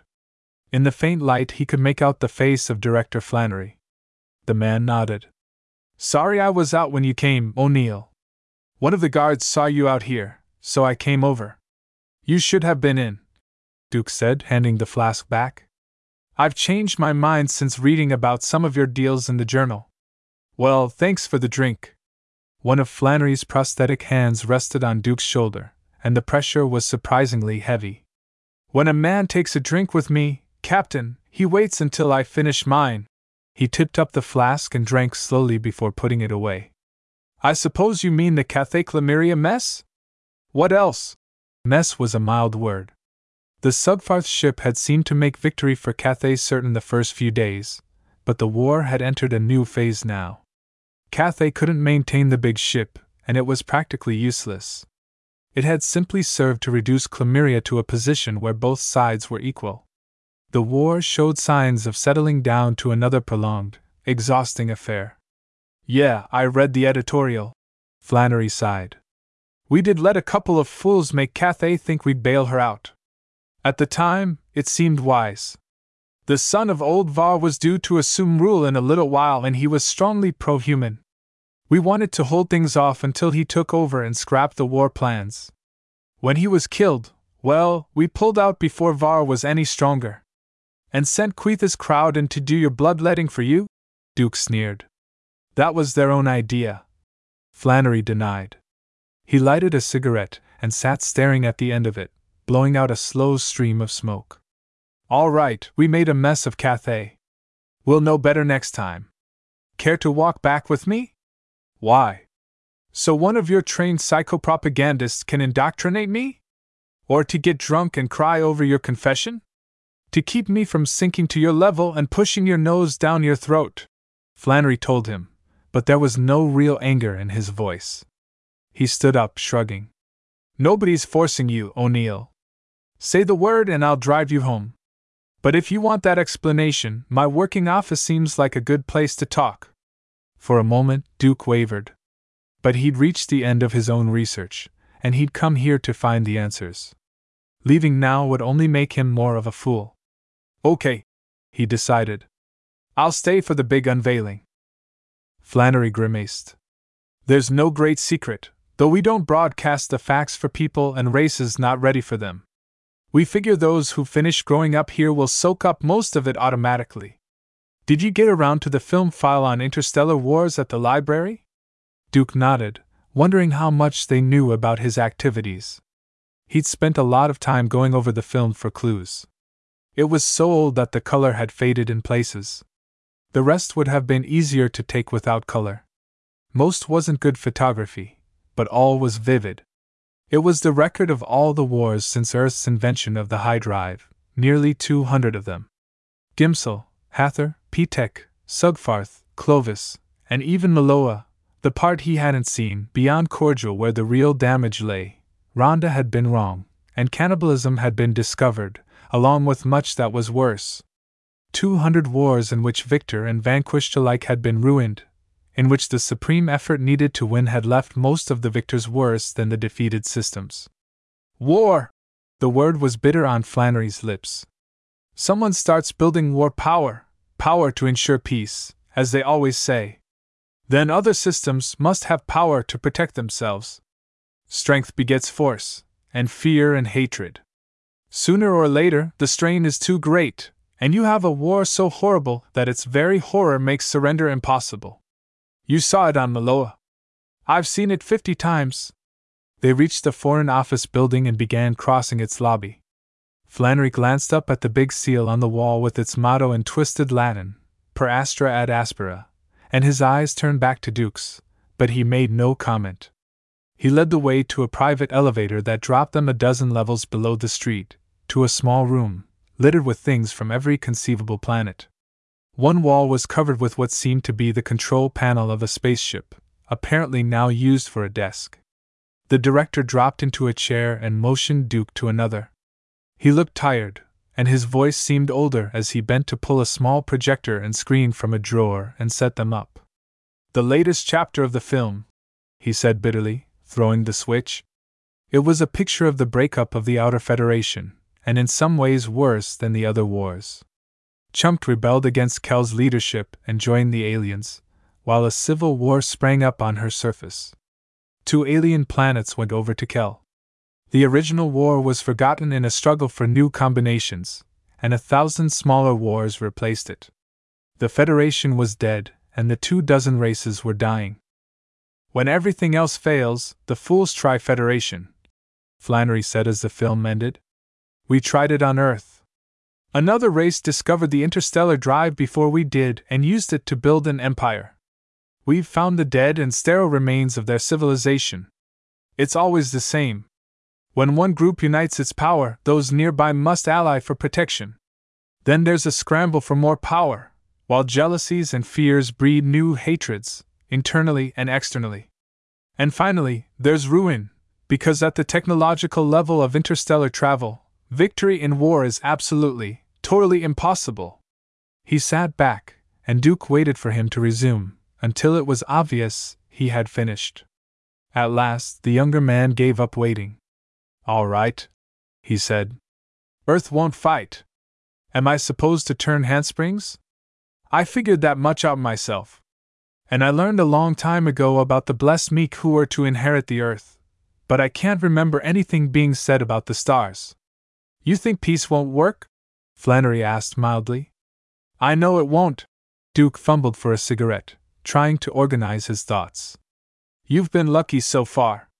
You've counted on the fact that war powers have to attack other powers nearby before they can safely strike against Earth, and you've buffered yourself with a jury-rigged economic trading system. But what happens when some really bright overlord decides to bypass his local enemies? He'll drop 50 planet bombs out of your peaceful skies and collect your vassal worlds before they can rearm. You won't know about that, though. You'll be wiped out. I wouldn't call our friends vassals, or say the system was jury-rigged," Flannery objected. "Ever hear of power dynamics? The papers call it the ability to manipulate relationships when we let them write a speculative article. It's what lets us rebuild worlds in less than half a century, and form the first completely peaceful politico-economic culture we've ever known. Besides, I never said we had no weapons for our defense." Duke considered it, trying to keep a firm footing on the shifting quicksand of the other's arguments. He knew a little of power dynamics, of course, but only as something supposed to remake the world and all science in some abstract future. It had been originated as a complex mathematical analysis of nuclear relationships, and had been seized on for some reason by the sociologists. It had no bearing he could see on the main argument. "It won't wash, Flannery. Without a fleet, it won't matter if you have the plans of every weapon ever invented. The first time a smart power takes the chance, you'll run out of time. We didn't." Flannery swung to the control board that served as his desk, and his fingers seemed to play idly with the dials. From somewhere below them, there was a heavy vibration, as if great engines had sprung into life. He pressed another switch. Abruptly, the room was gone. There was a night sky above them, almost starless, and with a great, glaring moon shining down, to show a rough, mossy terrain that seemed covered endlessly with row after row of rusting, crumbling spaceships. Atomic cannons spilled from their hatches, and broken ramps led down to the ground. Down one clearer lane among the countless ships that surrounded him, Duke saw what might be a distant fire with a few bent figures around it, giving the impression of age. Beside him, Flannery sat in his chair, holding a small control. There was nothing else of the office visible. The director shook his head. "It's no illusion, O'Neill. You're here, 50-odd thousand light-years from Earth, where we transferred the attacking fleet. You never heard of that, of course. The dictator ruler naturally didn't make a report when his fleet simply vanished without trace. Here." The liquor burned in Duke's throat, but it steadied him. He bent down, to feel the mossy turf under his hand. "It's real," Flannery repeated. "Paradynamics handles all relationships, Captain. And the position of a body is simply a statement of its geometrical relationships. What happens if we change those relationships, with power enough, that is? There is no motion, in any classic sense. But newspapers appear 2 high-drive days away minutes after they're printed. We arrive here, and fleets sent against Earth just aren't there anymore." He pressed a button, and abruptly the walls of his office were around them again. The office that was suddenly the control room of a building that was more of a battleship than any Duke had ever seen. He found himself clutching the chair, and forced himself to relax, soaking up the shock as he had soaked up so many others. His mind faced the facts, accepted them, and then sickly extended them. "All right, you've got weapons," he admitted, and disgust was heavy in his voice. "You can defend yourself. But can the galaxy defend itself when somebody decides it's a fine offensive weapon? Or are all Earthmen supposed to be automatically pure, so this will never be turned to offensive use? Prove that to me and maybe I'll change my mind about this planet and take that job of yours."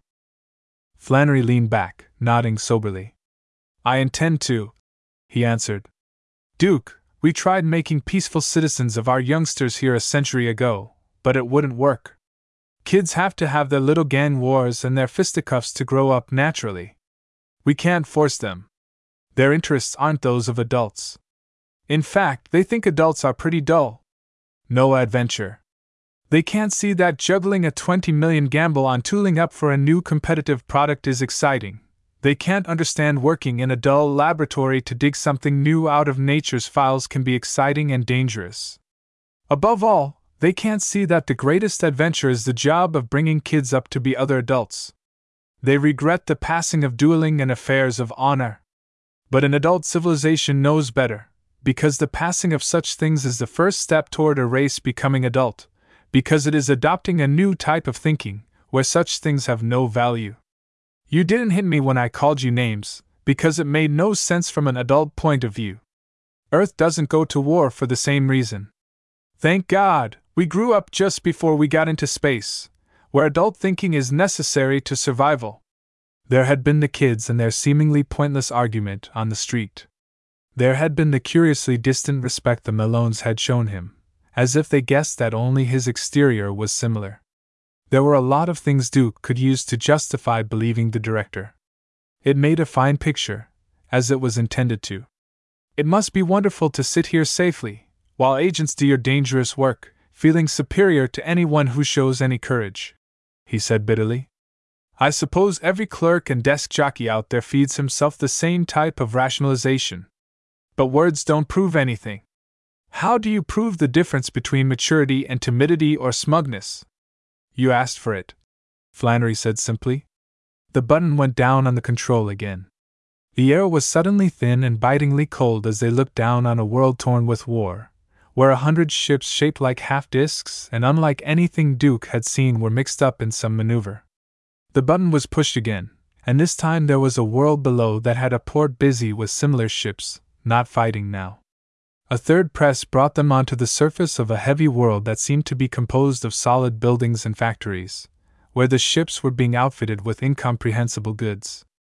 A thing like a pipe-stem man looked up from a series of operations, made a waving motion to them, and abruptly disappeared. "Did you really think we could be the only adult race in the universe?" Flannery asked. You're looking at the hour, the closest cultural gestalt to us, and somewhere near our level. Now, something squamous perched on a rock on what seemed to be a barren world. Before it floated bright points of light that were obviously replicas of planets, with tiny lines of light between them, and a shuttling of glints along the lines. The thing seemed to look at them, briefly. A tentacle whipped up and touched Flannery, who sat with his hands off the control box. Without its use, they were abruptly back in their office. Flannery shivered, and there was strain on his face, while Duke felt his mind freeze slowly, as if with physical cold. The director cleared his throat.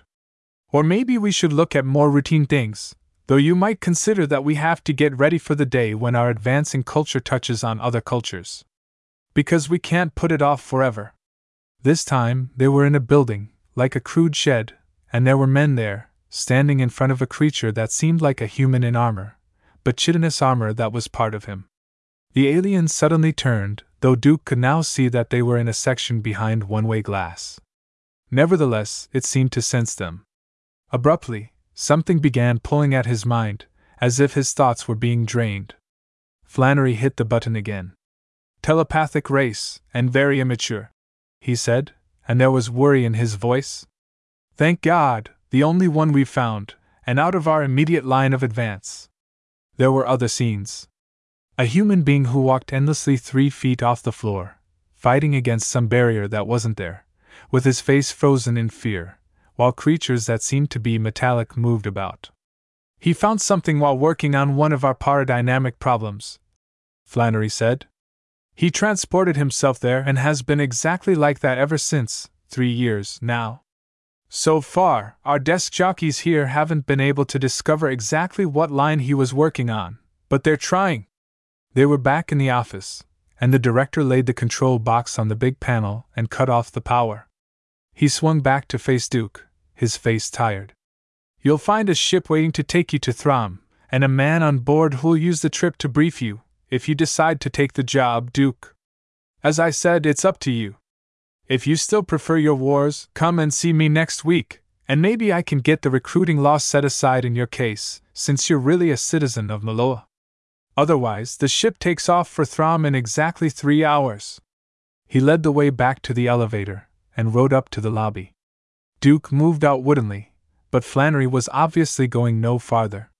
The old man handed over what was left of the flask, shook Duke's hand quickly, and closed the elevator door. Duke downed the liquor slowly, without thinking. Finally, a flicker of thought seemed to stir in his frozen mind. He shook himself and headed down the lobby toward the earth outside. A faint vibration seemed to quiver in the air from below, and he quickened his steps. Outside, he shook himself again, signaled a cab, and climbed in. The first liquor store you come to, he told the driver. And then take me to the government spaceport, no matter what I say. X. It was quiet in the underground office of the director, except for the faint sound of Flannery's arms sliding across each other in an unconscious massaging motion. He caught himself at it, and leaned back, his tired facial muscles twitching into a faint smile. Strange things happened to a man when he grew old. His hair turned gray, he thought more of the past, and prosthetic limbs began to feel tired, as if the nerves were remembering also.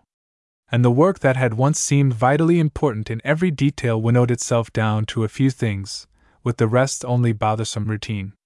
He pulled a thermos of coffee from under the desk and turned back to the confusion of red-coated memoranda on his desk. Then the sound of the elevator coming down caught his attention, and he waited until the door opened. "Hello, Harding," he said without turning around. Only one man beside himself had the key to the private entrance. "Coffee?" Harding took a seat beside him, and accepted the plastic cup. "Thanks. I tried to call you, but your phone was shut off." "Heard the good word." Flannery shook his head. With the matter of the strange ship that had been reported and the problem of what to do with the telepaths both coming to a head, he'd had no time for casual calls. There was no question now that the telepaths had plucked the knowledge of how to build an interstellar drive from the observers' minds, in spite of all precautions. And once they broke out into the rest of the galaxy, Var died of a heart attack in the middle of a battle, Harding announced. And Cathay and Clemeria sent each other surrender notices the minute word was official. The damnedest thing I ever heard of. Edmonds came with me, and he's upstairs now, planning a big victory celebration as soon as we can let the word out. It should finish his reorientation. I'll probably get word on it by the time someone has it all organized into a nice, official memo," Flannery said. "Back him up on that celebration. It's worth a celebration to find out both worlds are that close to maturity. Coming over for bridge tonight?" Harding shook his head. "I'll be up to my elbows in bills for the relief of Cathay and Clemeria. It's a mess, even if it could be worse. Maybe tomorrow." He dropped the cup onto the desk and turned to the elevator, while Flannery hunted through the memoranda. As he expected, he found a recent one announcing Var's death. He rubbed his arms together as he read it, but there was no new information in it. Then, reluctantly, he picked up his phone and started to call. Scanning for information, just as another bundle of memos came through a small door in the panel. At the sight of the top photo, he put the phone back on its cradle. His face tautened and his arms lay limp as he read through it. The picture was that of one of the half-disk Aur ships. The rumors of the strange ship were true enough. One of the Aur races had crossed the gulf between the two expanding cultures, and had touched several worlds briefly, to land in the biggest city on Pitek, the trading center for a whole sector. It had been there 2 days already, before being reported to Earth. To make matters worse, it had come because its home world had been visited by a foreign ship. From the description, apparently from Sugfarth, there was no longer any chance of cutting off the news, since it would be circulating busily through both cultures. And with it must be going 1,000 wild schemes by trading adventurers for exploration. He'd expected it to happen someday, maybe in 50 years, after he was out of the office. By then enough of the world should have reached maturity to offer some hope of peaceful interpenetration. But now, victory, he thought bitterly. A small victory, and then this. Or maybe 2 small victories, if O'Neill worked out as well on Throm as he seemed to be doing, and if he realized he'd never be satisfied until he could return to Earth to face the problems he now knew existed. Flannery had almost hoped that it would be O'Neill who would handle the problem of cultural interpenetration. The man had ability. But all that was in the past now, along with all the other victories. And in the present, as always, there were larger and larger problems, while full maturity lay forever a little farther on. Then he smiled slowly at himself. There were problems behind him, too, ones whose solutions made these problems possible. And there would always be victory enough. What was victory, after all, but the chance to face bigger and bigger problems without fear? Flannery picked up the phone, and his arms were no longer tired. The end. Victory. By Lester Del Rey. From above came the sound of men singing. Captain Duke O'Neill stopped clipping his heavy black beard to listen. It had been a long time since he'd heard such a sound, longer than the time since he'd last had a bath or seen a woman. It had never been the singing type of war. Yet now even the high tenor of old Teroini, who lay on a pad with neither legs nor arms, was mixed into the chorus. It could mean only one thing. As if to confirm his thoughts, Burke Thompson hobbled past the cabin, stopping just long enough to shout, "Duke, we're home! They've sighted Maloa!" "Thanks," Duke called after him, but the man was hobbling out of sight, eager to carry the good news to others. 14 years, Duke thought as he dragged out his hoarded bottle of water and began shaving. 5 since he'd seen Rhonda on his last leave.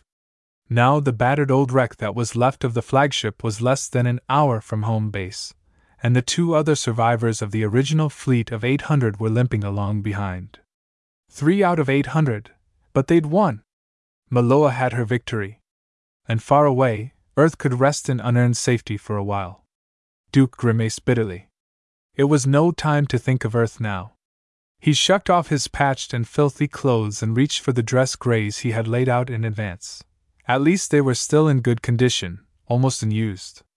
He dressed slowly, savoring the luxury of clean clothes. The buttons gave him trouble.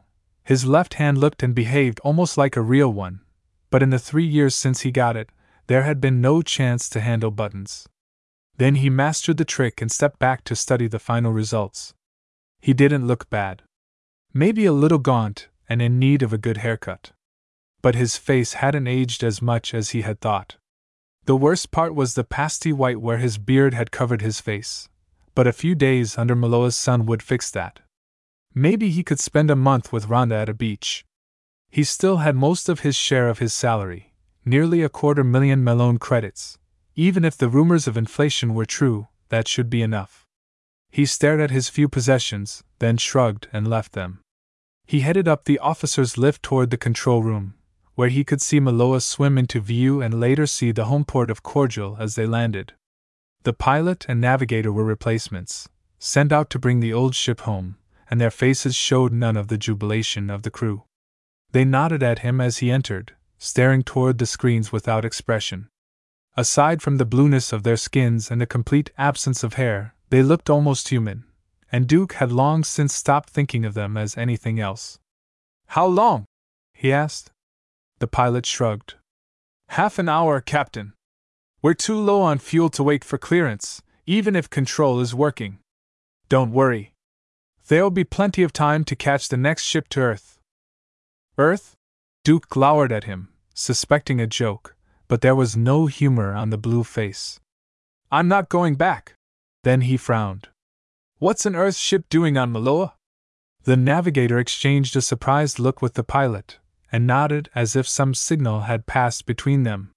His voice was as devoid of expression as his face. "Earth resumed communication with us the day the truce was signed," he answered. He paused, studying Duke. "They're giving free passage back to Earth to all Terran veterans, Captain." Nice of them, Duke thought. They were willing to let the men who'd survived come back, just as they hadn't forbidden anyone to go. Very nice. They could keep their world, and all the other coward planets like them. When the humanoid world of Maloa had been attacked by the insecto monsters from Thram, Earth could have ended the invasion in a year, as those with eyes to see had urged her. But she hadn't chosen to do so. Instead, she had stepped back on her high retreat of neutrality, and let the Thram aliens do as they liked. It wasn't the first time she'd acted like that either.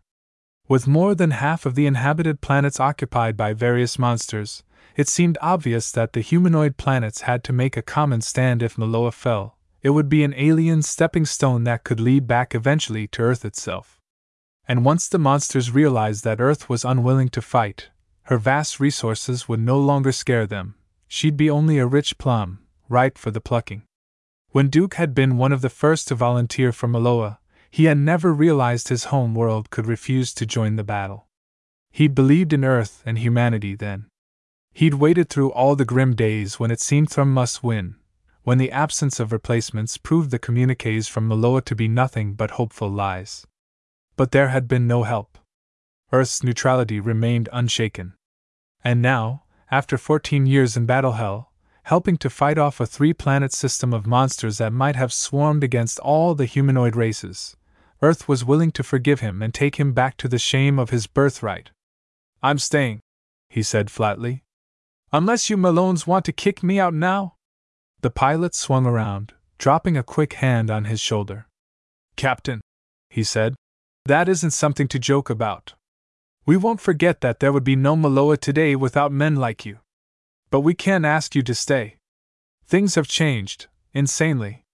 The news we sent to the fleet was pure propaganda." "We guessed that," Duke told him. "We knew the Thram ships. And when the dispatches reported all those raids without any getting through, we stopped reading them. How many did penetrate, anyhow?" 31 full raids," the navigator said woodenly. 31 in the last 4 months. 31. What happened to the home fleet?" "We broke it up and sent it out for your replacements," the pilot answered dully.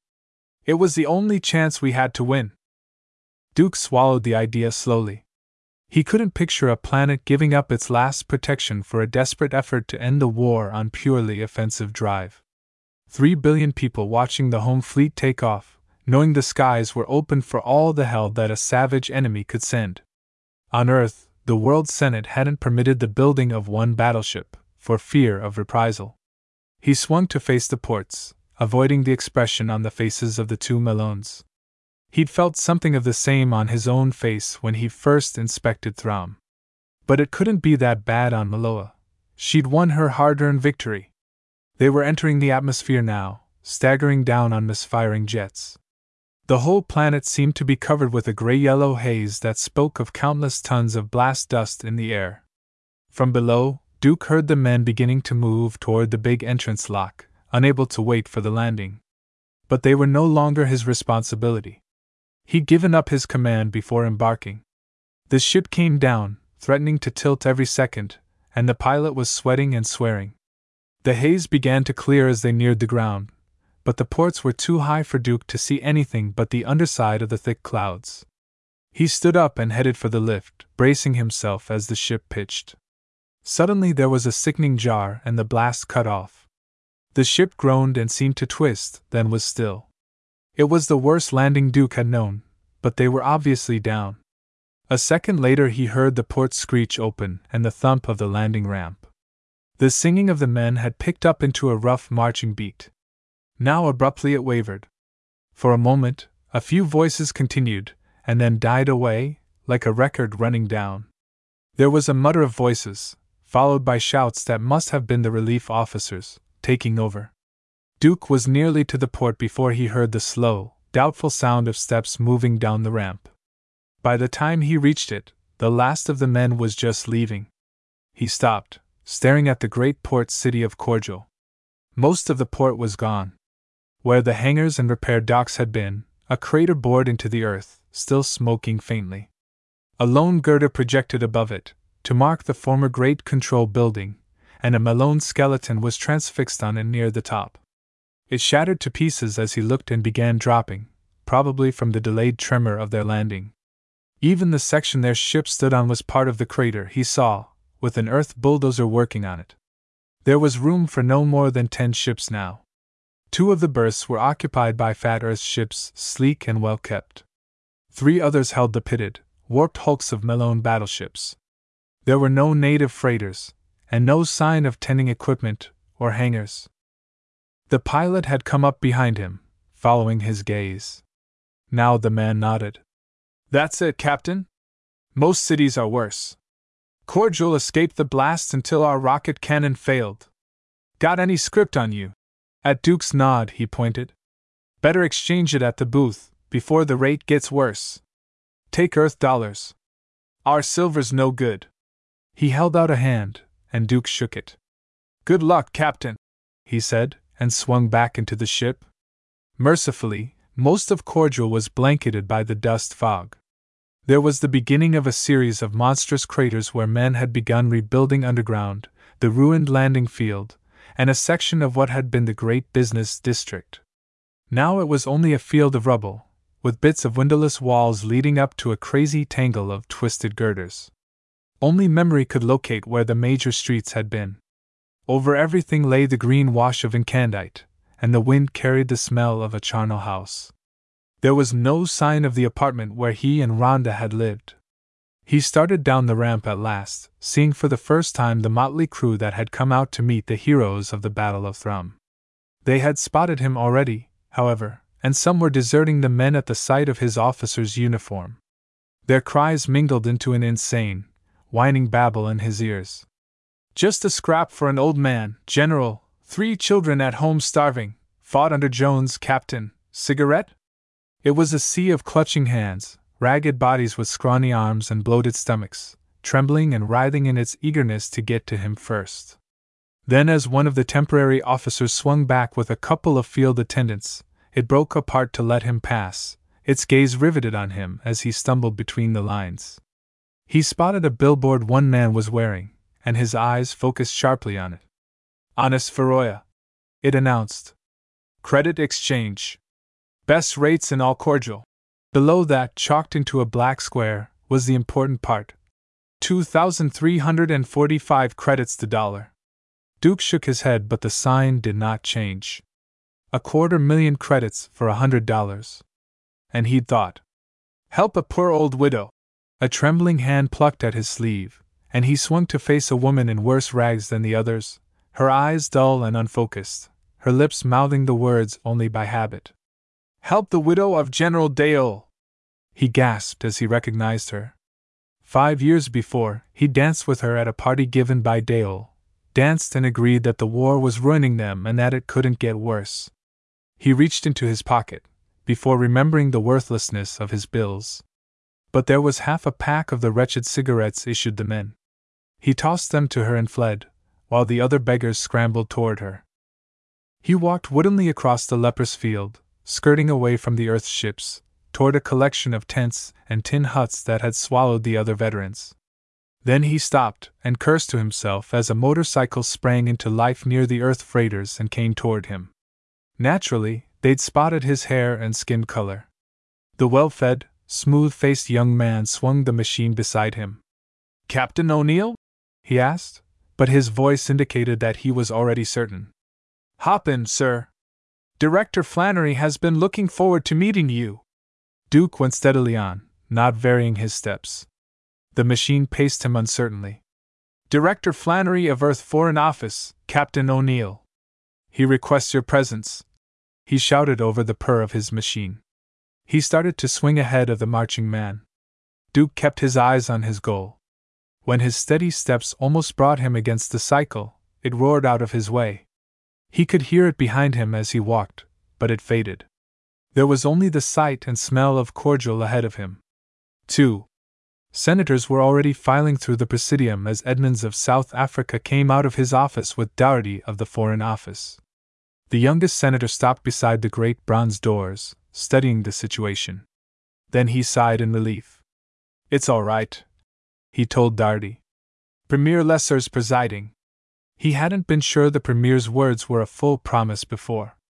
And while he hadn't been too worried, it was good to see that the doubtful Vice Premier wouldn't be presiding. "It better be all right," the diplomat said. "Otherwise, it's my neck.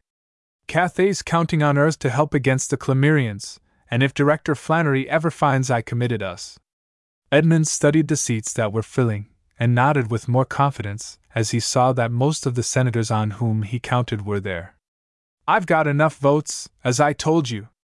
And with Lesser presiding, the opposition won't get far with parliamentary tricks against me. This time, Earth's going to act." Doherty grunted, obviously still worried, and headed up the steps to the reserved visitors' gallery, while Edmonds moved to his seat in the assembly room. Today he didn't even mind the fact that it was back in the section reserved for the newest members, the unknowns and unimportants, from the way the press treated them. He would be neither unknown nor unimportant once his bill was passed, and his brief experience would only add to the miracle he was working. Looking back on his efforts, he found the results something of a miracle to himself. It had taken 2 years of vote swapping, of careful propaganda, and of compromise with his principles. That business of voting for the combined Thomaloa A bill had been a bitter thing, but old Harding was scared sick of antagonizing the aliens by seeming partiality, and Edmonds' switch was the step needed to start the softening up. At that, he'd been lucky. In spite of what he'd learned of the manipulation of sociological relationships, in spite of the long preparation in advertising dynamics and effective psychology, he couldn't have made it if Cathay hadn't been a human colony.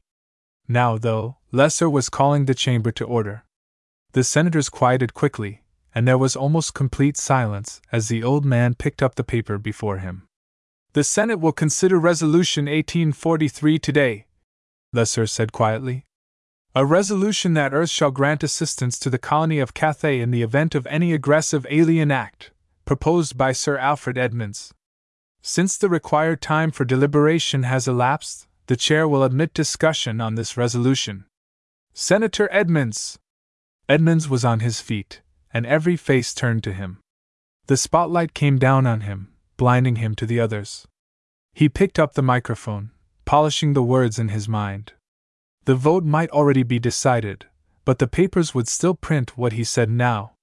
And those words could mean his chance to work his way up through the Committee of Foreign Affairs and perhaps on to becoming Earth's youngest premier. It might even mean more. Once Earth shook off her lethargy and moved to her rightful position of power and strength among the humanoid worlds, anything could happen. There was the Outer Federation being formed among the frontier worlds and the nucleus of close relations with hundreds of planets. Some day there might be the position of premier of a true interstellar congress. Edmonds began quietly, listening to his voice roll smoothly from the speakers, giving the long history of Earth and her rise to a position as the richest and most respected of planets. He retold the story of how she had been the first to discover the interstellar drive, and how it had inevitably spread. He touched on the envy of the alien worlds, and the friendship of the humanoid planets that had enabled Earth to found her dozen distant colonies. He couldn't wisely discuss her cowardice and timidity in avoiding her responsibilities to help her friends, but there was another approach. In the forefront of every battle against alien aggression, he declaimed proudly, have been men from Earth. Millions of our young men have fought gloriously and died gladly to protect the human and humanoid civilizations from whatever forms of life have menaced them. Jambulla led the forces of Hera against Clovis, just as Captain O'Neill so recently directed the final battle that saved Maloa from the hordes of Thrum. In our own ranks, we have a man who spent 8 long and perilous years in such a gallant struggle to save a world for humanoid decency. Senator Harding. From the darkened sea of faces, a voice suddenly sounded. Will the senator yield? It was the deep baritone of Harding. Edmonds frowned in irritation, but nodded. A few words of confirmation on his point from Harding couldn't hurt. I yield to the senator from Dixie, he answered. The spotlight shifted as Harding got slowly to his feet, making a white halo of his hair. He did not look at Edmonds, but turned to face Lester. Mr. Chairman, he said, I move that Resolution 1843 be tabled. Second. The light shifted to another man, but Edmonds had no time to see who it was as he stood staring open-mouthed at Harding. He shouted for the chair's attention, but Lester brought the gavel down sharply once, and his voice rang over the speakers. It has been moved and seconded that Resolution 1843 be tabled. The senators will now vote. Edmonds stood frozen as the voting began. Then he dropped back hastily to press the button that would turn the square bearing his number and negative red. He saw his light flash on, while other squares were lighting. When the voting was finished, there were 3 such red squares and a nearly solid panel of green. The resolution is tabled, Lester announced needlessly. Harding stood up and began moving towards the rear where Edmonds Saturday the junior senator was too stunned for thought. Dimly he heard something about regrets and explanations, but the words had no meaning. He felt Harding help him to his feet and begin to guide him toward the door, where someone had already brought a shocked, white-faced Dougherty. It was then he thought of Cathay, and what his ambition and Earth's ultimate deceit and cowardice would mean to the millions there. 3. A week of the dust-filled air of Maloa had left its mark on Captain Duke O'Neill. It had spread filth over his uniform, added another year to his face, and made waking each morning a dry-throated torture. Now he stopped at the entrance to the ship where he had been reassigned a berth for the night shift. An attendant handed him a small bottle, 3 biscuits, and a magazine. He tasted the chemically purified water sickly, stuffed the 3 ersatz biscuits into his pocket, and moved down the ramp, staring at the magazine. It was from Earth, of course, since no printing was being done yet on Maloa. It must have come in on one of the 3 big Earth freighters he'd heard land during the night. Tucked into it was another of the brief notes he'd been receiving. Director Flannery will be pleased to call on Captain O'Neill at the captain's convenience. He shredded the note as he went across the field. He started to do the same with the news magazine, until the headlines caught his attention. Most of the news meant nothing to him. But he skimmed the article on the 11th planet to join the Outer Federation. The writer was obviously biased against the organization, but Duke nodded approvingly. At least someone was doing something. He saw that Cathay was in for trouble. Earth was living up to her old form. Then he shoved the magazine into his pocket and trudged on toward the Veterans Reassignment Headquarters. Machinery was being moved from the Earth freighters, and Duke swore again. 5 billion Earthmen would read of their generosity to Maloa, and any guilt they felt for their desertion would vanish in a smug satisfaction at their charity. Smugness was easy in a world without dust or carrion smell or craters that had been factories. There were only a few melons in the crude tent that served as their headquarters. Duke went back toward the cubbyhole where a thin, haggard man sat on a broken block behind a makeshift desk. The hairless blue head shook slowly while the man's eyes dropped hungrily to the paper in Duke's pocket, and away again guiltily. "No work, Captain O'Neill. Unless you can operate some of those Earth machines we're getting?" Duke grimaced, passing the magazine over to hands that trembled as they took it. His education was in ultraliterary creative writing, his experience in war. And here, where there was the whole task of rebuilding a planet to be done, the ruin of tools and power made what could be done too little for even the few who were left. There was no grain to reap or wood to cut after the killing gas from had ruined vegetation. There were no workable mines where all had been blasted closed. Transportation was gone. And the economy had passed beyond hand tools, leaving too few of those. Even whole men were idle, and his artificial hand could never replace a real one for carrying rubble. "Director Flannery has been asking for you again," the man told him. Duke ignored it. "What about my wife?" The melon frowned, reaching for a soiled scrap of paper. "We may have something. One of her former friends thinks she was near this address. We'll send someone out to investigate if you wish, Captain, but it's still pretty uncertain." "I'll go myself," Duke said harshly. He picked up the paper, recognizing the location as one that had been in the outskirts. The man behind the desk shook his head doubtfully. Then he shrugged, and reached behind him for a small automatic. "Better take this, and watch your step. There are 2 bullets left." Duke nodded his thanks and turned away, dropping the gun into his pocket. Behind him he heard a long sigh and the rustle of a magazine being opened quickly.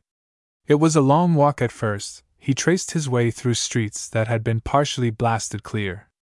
After the first mile, however, he was forced to hunt around or over the litter and wreckage, picking the way from high spot to high spot. There were people about, rooting through the debris, or patrolling in groups. He drew the automatic and carried it in his hand, in plain sight. Some stared at him, and some ignored him, but none came too close. Once he heard shouting and a group ran across his path, chasing a small rodent. He heard a wild tumult begin, minutes later. When he passed the spot where they had stopped, a fight was going on, apparently over the kill. At noon he stopped to drink sparingly of his water and eat one of the incredibly bad biscuits. What food there was available or which could be received from the Earth freighters was being mixed into them, but it wasn't enough. The workers got a little more, and occasionally someone found a few cans under the rubble. The penalty for not turning such food in was revocation of all food allotment, but there was a small black market where unidentified cans could be bought for $5, and some found its way there. The same black market sold the few remaining cigarettes at twice that amount each. It was beginning to thunder to the north as he stood up and went wearily on, and the haze was thickening. He tried to hurry, uncertain of how dark it would get. If he got caught now, he'd never be able to return before night. He stumbled on a broken street sign, decoding what was left of it, and considered. Then he sighed in relief. As he remembered it, he was almost there. The buildings had been lower here, and the rubble was thinner. There seemed to be more people about, judging by the traces of smoke that drifted out of holes or through glassless windows. He saw none outside, however. He was considering trying one of the places from which smoke was coming when he saw the little boy 500 feet ahead. He started forward, but the kid popped into what must have been a cellar once. Duke stopped, calling quietly. This time it was a girl of about 16 who appeared. She sidled closer, her eyes fixed on his hair. Her voice piped out suddenly, scared and desperate. "You lonesome Earthman?" Under the fright, it was a grotesque attempt at coquetry. She edged nearer, staring at him. "I won't roll you, honest. All I want is information," he told her thickly. "I'm looking for a woman named Rhonda O'Neill. She was my wife." The girl considered, shaking her head. Her eyes grew wider as he pulled out a green earth bill, but she didn't move. Then, as he added the 2 remaining biscuits, she nodded quickly, motioning him forward. "Mom might know," she said. She ran ahead, and soon an older woman shuffled up the broken steps. In her arms was a baby, dead or in a coma, and she rocked it slowly, moaning softly as she listened to his questions. She grunted finally, and reached out for the reward. Shuffling ahead of him, she went up the rubble-littered street and around a corner, to point. "Go in," she said. "Ronda'll be back."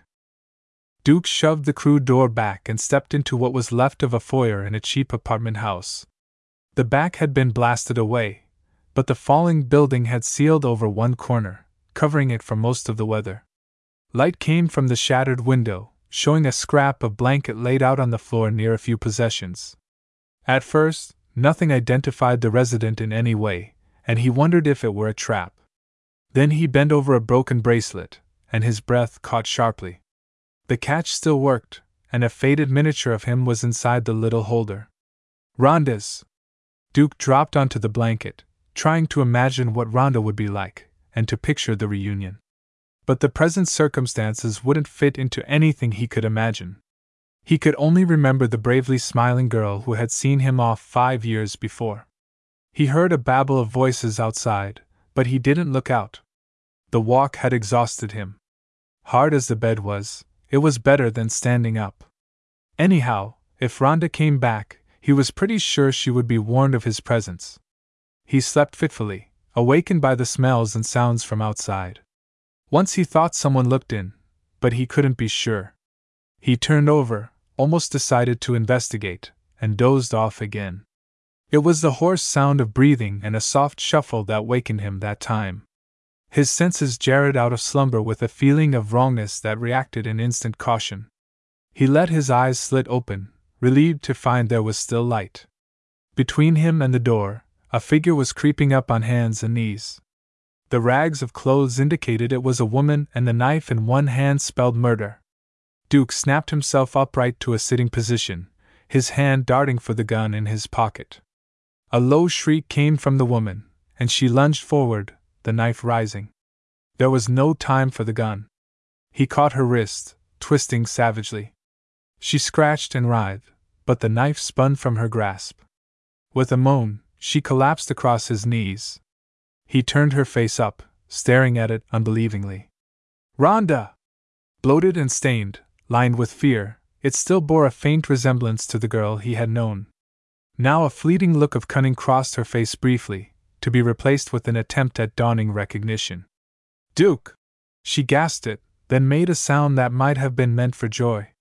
She stumbled to her knees, reaching out to him. But her eyes swiveled briefly toward the knife. "Duke, it's you!" He pushed her back and reached for the knife. He was sure she'd known who it was, had probably been the one who awakened him by looking in through the broken window. "Why'd you try to kill me, Rhonda? You saw who it was. If you needed money, you know I'd give you anything I had." "Why?" "Not for money." She twisted from him and slumped limply against a broken wall. Tears came into her eyes. This time the catch in her voice was real. I know, Duke. And I wanted to see you, to talk to you, too." She shook her head slowly. "What can I do with money? I wanted to wake you up like old times. But Mrs. Kalafa, she led you here, she said." He waited, but she didn't finish. She traced a pattern on the dust of the floor, before looking up again. "You've never been really hungry. Not that hungry. You wouldn't understand. Even with the dole, you can't starve that much in the time since Cordial was bombed," he protested. He gagged as he thought of the meaning he'd guessed from her words, expecting her to deny it. She shrugged. "In 10 years you can do anything. Oh, sure, you came back on leave and we lived high. Everything was fine here, wasn't it? Sure it was for you. They briefed me on where I should take you, so there'd be good food ready. They kept a few places going for the men who came back on leave. We couldn't ruin your morale." She laughed weakly, and let the sound die away slowly. "How do you think we sent out the food and supplies for the fleet the last 3 years, after the blockade on our supplies from friendly worlds? Why do you think there was no more leave for you? Because they didn't think you brave soldiers could stand just seeing how the rest of us lived. And you think you had it tough. Watch the sky for the enemy while your stomach hopes for the sound that might be a rat. Hide 3 cans of food you'll be shot for hoarding, because there is nothing else important in the world. And then have a man steal them from you when the raids come. What does a soldier know of war? The sickness inside him grew into a knot, but he still couldn't fully believe what she was saying. But cannibalism? No. She shook her head with a faint trace of his own disgust. No, Duke. Mrs. Khalifa told me, you're not really the same race, not as close as you are to an earth animal, and you don't call that cannibalism. Nobody on Maloa has ever been a cannibal, yet. How much money do you have, Duke? He took it out and handed it to her. She counted it mechanically and handed it back. Not enough. You can't take me away when you leave here. I'm not leaving, he told her. He dropped the money back on the blanket beside her. She stared at him for a moment, and then pulled herself up to her feet, moving toward the door. Goodbye, Duke. And get off Maloa. You can't help us anymore. And I don't want you here when I get desperate enough to remember you might take me back. I like you too much for that, even now. He took a step toward her, and she ducked. Get out! She screamed it at him. Do you think I can stand looking at you without drooling any longer? Do you want me to call Mrs. Khalifa for help? Through the open door, he saw Mrs. Khalifa across the street, still cradling the child. As the door slammed shut behind him, the woman screamed, either as a summons or from fear that he'd seek revenge on her. He saw other heads appear, with frantic eyes that stared sullenly at the gun he carried. He stumbled down the street, where rain was beginning to fall, conscious that it would be night before he got back to the port. He no longer cared. There was no place for him here, he now saw. He was still an Earthman, and Earthmen were always treated as a race apart somehow. He didn't belong. Nor could he go back to a life on Earth. But there were still the recruiting stations there. So long as war existed, there had to be such stations. He headed for the fat ships of Earth that squatted complacently on the wrecked port. 4. Prince Queeth of Sugfarth had left the royal belt behind, and only a plain band encircled his round little body as he trotted along, his 4 legs making almost no sound. His double pair of thin arms and the bird-like head on his long neck bobbled excitedly in time to his steps. Once he stopped to glance across the black stone buildings of the city as they shone in the dull red of the sun, toward the hill where his father's palace was lighted brightly for the benefit of his Earth guests. Queeth touched his ears together ceremoniously and then trotted on, until he came to the back door of his group's gymnasium. He whistled the code word and the door opened automatically. The whole group was assembled, though it was past sleep week for most of them. Their ears clicked together, but they waited silently as he curled himself up in the official box. Then Krall, the merchant viscount, whistled questioningly. This will have to be important, Queeth. The prince bobbed his ears emphatically. It is. My father's guests have all the news, and I learn everything. It won't be as long as we thought. He paused, before delivering the big news. The bipeds of Clemeria are going to attack Cathay. There'll be official war there within 2 weeks. He saw them exchanging hasty signals, but again it was Krall who voiced their question. And you think that is important, Queeth? What does it offer us? Cathay is a human colony. Earth will have to declare war with her. And with Earth's wealth, it will be over before we could arrive. Earth has already passed a resolution that neutrality will apply to colonies as well as to other planets. This time the whistles were sharper. Krall had difficulty believing it at first. So Earth really is afraid to fight? That must mean those rumors that she has no fleet are true. Our ancestors thought so, and even planned to attack her, before the humanoids defeated us. The ancestor king believed that even a single ship fully armed might conquer her. It could be, Queeth admitted. But do you agree that this is the news for which we've waited so long? There was a quick flutter of cars. It's our duty, Krall agreed. In a war between Cathay and Clemeria, we can't remain neutral if we're ever to serve our friends. Well, the ship is ready. That came as a surprise to Queeth. He knew the plans were well along, but not that they were completed. As merchant viscount and second-degree adult, Krall was entitled to 1/10 of his father's interests. He'd chosen the biggest freighter and the balance in fluid assets, to the pleasure of his father, who believed he was planning an honorable career of exploring. The conversion completed? Queeth asked. But the planet bombs! Earth supplied them on the last shipment. I explained on the order that I was going to search uninhabited planets for minerals. Queeth counted the group again, and was satisfied.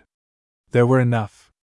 With a ship of that size, fully staffed and armed, they would be a welcome addition to any fleet. They might be enough to tip the balance for victory, in fact. And while Cathay and Clemeria lay a long way on the other side of Earth's system, the drives were fast enough to cover it in 2 weeks. Does your father know? Krall asked. Queeth smirked. Would you tell him? He still believes, along with the Earth ambassador, that the warrior strain was ruined among our people when we lost the war with the humanoids. Maybe it was, Krall said doubtfully. In 4 generations, it could evolve again. And there are the books and traditions from which we trained. If even a timid race such as those of Earth can produce warriors like O'Neill, a mere poet, why can't the Subfarth do better? Particularly when Earth rebuilt factories for us to start our shipbuilding anew. Then we joined the war, the prince decided.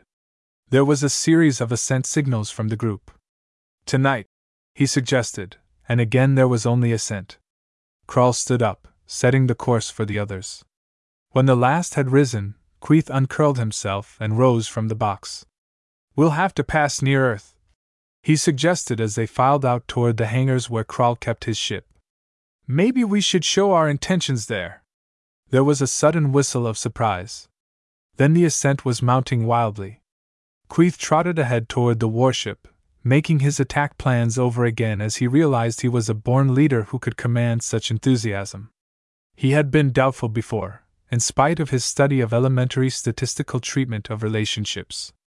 The lights in the palace showed that the Earth guests were still celebrating as the great, heavily laden warship blasted up and headed toward Earth. The Duke O'Neill found a corner of the lounge where no Earthman was near and dropped down with the magazine and papers, trying to catch up on the currents of the universe as they affected the 600 connected worlds. Most of the articles related to Earth alone, and he skipped them. He found one on the setup of the Outer Federation finally. The humanoid planets there were in a pocket of alien worlds, and union had been almost automatic. It was still loose, but it seemed to have sound enough a basis. If Earth had been willing to come out of its shell and risk some of its fat trading profits, there could have been an even stronger union that would have driven warlike thoughts out of the minds of all the aliens. Instead, she seemed to be equally interested in building up her potential enemies and ruining her friends. Duke had watched a showing of new films on the work being done on Thrum the night before, and he was still sick from it. Thrum had lost the war, but by a military defeat, not by 31 unprotected raids on all her surface. She still had landing fields equipped for Earth ships, and the big freighters were dropping down regularly, spewing out foods, equipment, and even heavy machinery for her rebuilding. Thrum was already on the road back. Maloa had to wait until she could pull herself up enough to build fields. Duke turned his eyes to the port. The ship had stopped at Clovis on the way back to Earth. From where he sat, he could see almost Earth-like skyscrapers stretching up in a great city. The landing field was huge, and there were rows on rows of factories building more of the freighters that stubbed the field.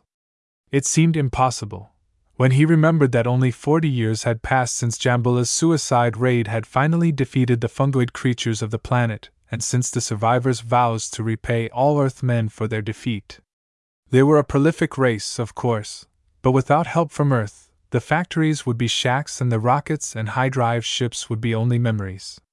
He wondered how many were cursing their ancestors for making the mistake of attacking a neighboring humanoid planet instead of Earth, only 2 days away on high drive. By now, they knew that Earth was defenseless. And yet, they seemed content to go on with their vows forgotten. Duke couldn't believe it. Down underground, beyond Earth inspection, they could have vast stockpiles of weapons, ready to install in their ships within days.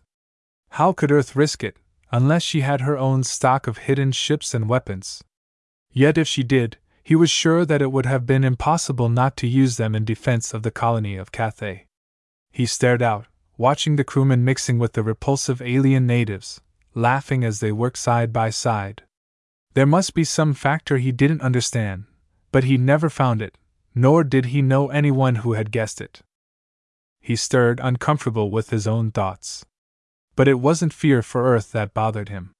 It was simply that sooner or later some alien race would risk whatever unknown power the others feared. If the aliens won, the vast potential power of Earth would then be turned against all the humanoid races of the universe. Humanity could be driven from the galaxy. He turned the pages, idly glancing at the headlines. It was hard to realize that the paper wasn't right off the presses of Earth. It must have been brought out to Clovis on the latest ship. He checked the date, and frowned in surprise. According to the rough calendar he'd kept, it was the current date.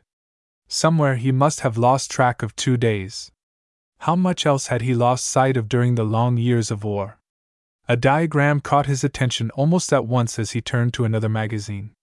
It was of a behemoth ship, bigger than any he had ever seen, and built like the dream of a battleship, though it was listed as a freighter. He scanned it, mentally converting it. With a few like that, Maloa could have one during the first year. Then he swore as he saw it was part of an article on the progress of some alien world known as Sugfarth. By the article, a world of former warriors, once dedicated to the complete elimination of humanoids. He saw Flannery coming along the deck at that moment, and he picked up the magazine, heading for his cabin. He'd ignored previous summons on the thin excuse of not feeling well. He had no desire to talk with Earthmen. It was bad enough to take their charity back to Earth and to have to stay on the planet until he could sign on with the Outer Federation. His memories were ugly enough, without having them refreshed. But Flannery caught him as he was opening the door to his cabin. The director was huge, with heavy, strong features and a body that looked too robust for the white hair and the age that showed around his eyes. His voice was tired, however, showing his years more plainly than his looks. "Captain O'Neill," he said quickly, "stop jousting with windmills. It's time you grew up. Besides, I've got a job for you." "Does my charity passage demand an interview, Director?" Duke asked. The other showed no offense, unfortunately. He smiled wryly. "If I choose, it does. I'm in command of this ship, as well as head of the Foreign Office." "May I come in?" "I can't keep you out," Duke admitted. He dropped onto the couch, sprawling out, while the other found the single chair. Flannery picked up the magazine and glanced through it. "So you're interested in the Outer Federation?" he asked. "Don't be. It doesn't have a chance. In a week or so, you'll see it shot. And I don't mean we'll wreck it. They've picked their own doom, against all the advice we could give them. Care to have a drink sent down while we talk?" Duke shook his head. "I'd rather cut it short." "Hotheads," Flannery told the walls thoughtfully, "make the best men obtainable, once they're tamed. Nothing beats an idealist who can face facts. And the intelligent ones usually grow up. Captain, I've studied your strategy against Tom on that last drive after Dale was killed. Brilliant! I need a good man, and I can pay for one. If you give me a chance, I can also show you why you should take it. Know anything about how Earth got started on its present course?" "Dumb luck and cowardice, as far as I can see," Duke answered. When Earth discovered the first inefficient version of the high drive, she had found herself in a deserted section of the universe, with the nearest inhabited star system months away. The secret of the drive couldn't be kept, of course, but the races who used it to build war fleets found it easier to fight with each other than with distant Earth. Later, when faster drives were developed, Earth was protected by the buffer worlds she had rebuilt. Flannery grinned. "Luck and experience. We learned something from our early nuclear technological wars. We learned more from the interstellar wars of others. We decided that any planet ruined by such war wouldn't fight again. The women and children who lived through that hell would see to it, unless new hatreds grew up during the struggle back. So we practically pauperized ourselves at first to see that they recovered too quickly for hate and fear. We also began digging into the science of how to manipulate relationships, Earth's greatest discovery, to set up a system that would work. It paid off for us in the long run, So what's all that got to do with me? Duke asked. He'd heard of the great science of Earth and her ability to manipulate all kinds of relationships before, spoken of in hush-hush terms when he was still in college. But he'd quit believing in fairy tales even before then. Now he was even sicker of Earth's self-justification. Flannery frowned, and then shrugged. It's no secret I need a good man on Throm, and you're the logical candidate, if I can pound some facts into your head. I've found that sending an Earthman they know as a competent enemy works wonders. Not at first, there's hostility for a while, but in the long run it gives them a new slant on us. Then you'd better get an Earthman, Duke snapped. You're talking to a citizen of Maloa. By choice. I hadn't finished my explanation, Flannery reminded. Duke snorted. I was brought up on explanations. I heard men spouting about taming the aliens when I first learned to talk, as if they were wild animals. I read articles on how the Clavism and those things from Sugfarth needed kindness. It's the same guff I heard about how to handle lions. But the men doing the talking weren't in the ring, and I noticed the ringmaster carried a whip and gun. He knew the beasts. I know the aliens of Throm. From fighting them? From hating them? Or from being more afraid of them than you think Earth is, Captain? I've talked to more aliens than you've ever seen. And the Roman diplomats laughed at the soldiers who told them the Goths were getting ready to sack Rome. Flannery stared at him in sudden amusement. We aren't in an empire period, O'Neill.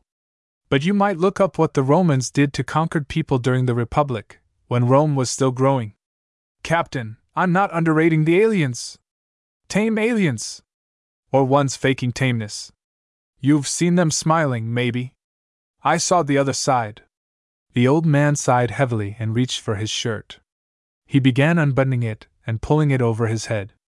You've got a nice prosthetic hand, he said. Now take a look at some real handiwork. There was a strap affair around his shoulders, with a set of complicated electronic controls slipped into the muscle fibers. From them, both arms hung loose, unattached at the shoulder blades. Further down, another affair of webbing went around his waist. Only one leg is false, he explained. But the decorations are real. They came from a highly skilled torturer. I've had my experience with aliens. Clavism, if you're curious. I was the second in command on Jambilla's volunteer raid, 40 years ago. Duke dropped his eyes from the scars. For a second, he groped for words of apology.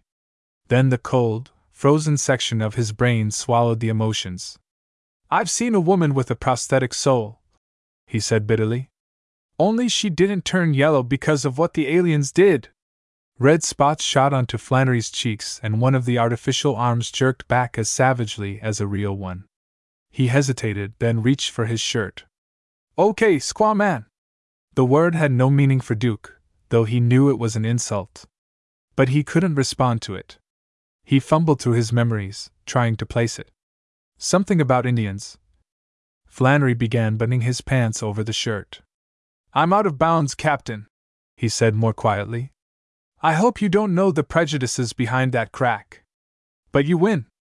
If you ever want the rest of the explanation, look me up. He closed the door behind him softly, and went striding evenly up the passage. Duke frowned after him. The talk had gotten under his skin.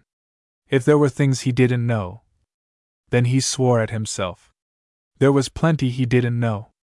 But the carefully developed indoctrination propaganda of the top Earth psychologists wasn't the answer he wanted.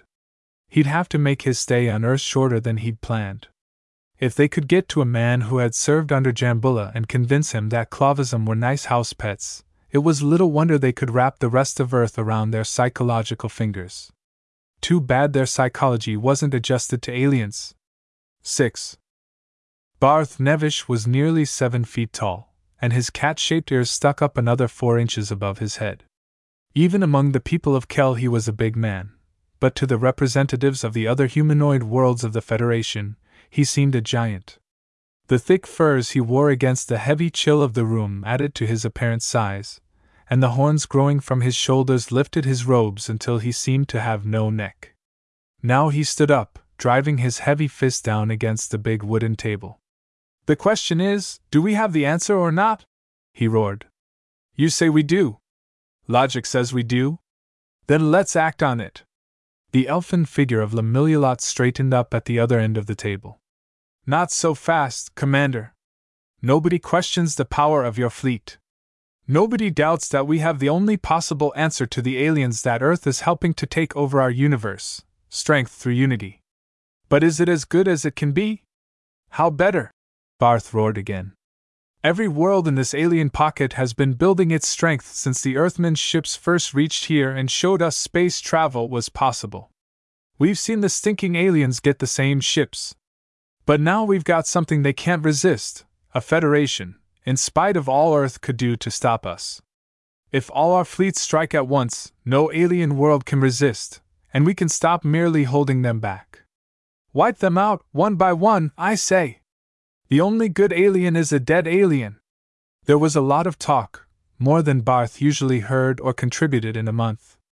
Lemillulot was the focus of most of it. The little man would never be satisfied. He wanted all the humanoid worlds organized, and by now it was plain that Earth's influence would be too strong outside of their own section. Their accomplishments were already enough. United as they were, the Federation was clearly invincible. Their fleets were at full size and the crews were thoroughly trained. No other time would be better. There had already been a stir of shipbuilding on the alien worlds since the first word of the Federation had somehow leaked out. The Federation position was as good as it would ever be, and with 11 fleets working together, nothing better was needed. Knock them down with the long shells, haze them to base with interceptors, and then rip their worlds with planet bombs. Barth repeated his plans. We can do it in 6 hours for a planet. We can start at the strongest, Nephlis, and work down through the weakest to make up for our losses. And if the Earth forces start moving in to rebuild them, well, I've been thinking the Federation could use a little more wealth and power. Humanoids don't attack humanoids, Lemillulot protested. The snarling, dog face of SRA from Chumpt opened in a grin, and his sly voice held a hint of a chuckle. Or so Earth keeps preaching. But Earthmen aren't humanoids. They're humans! He laughed softly at his own wit. There were rumbles of uncertainty, but Barth saw that the seed had taken root. If they kept working together, he and SRA could force it to ripen soon enough. That can wait, Barth decided. The question is, do we attack Nephlis, and when? I say now. It took an hour more for the decision. But there would be only one answer, and the final vote was unanimous. The fleets would take off from their home worlds and rendezvous near the barren sun.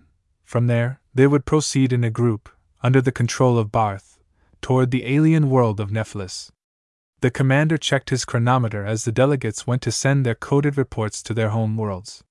He had the longest distance to lead his fleet, and there was no time for delay. Outside, the harsh snow crackled under his feet, and a layer of storm clouds cut off the wan heat of Kel's Sunday. He drew in a deep breath, watching the swirl of white as he exhaled. It was a good world, a world to build men. It was the world from which a leader should come. The fleet would be all his within a day. And for a time, it would be busy at the work of wiping out the nearby aliens. After that, well, there were other aliens further out toward the last frontiers of exploration. With care, the fleet could be kept busy for years. Barth was remembering his histories, and the armies that had been swept together. In a few years, fighting men began to think of themselves as a people apart, and loyalty to their birthplace gave way to loyalty to their leader. 5 years should be enough. Then there could be more than a federation. There could be the empire among the worlds that had been his lifelong dream. But first there was Earth. He snorted to himself as he reached the ships of his fleet.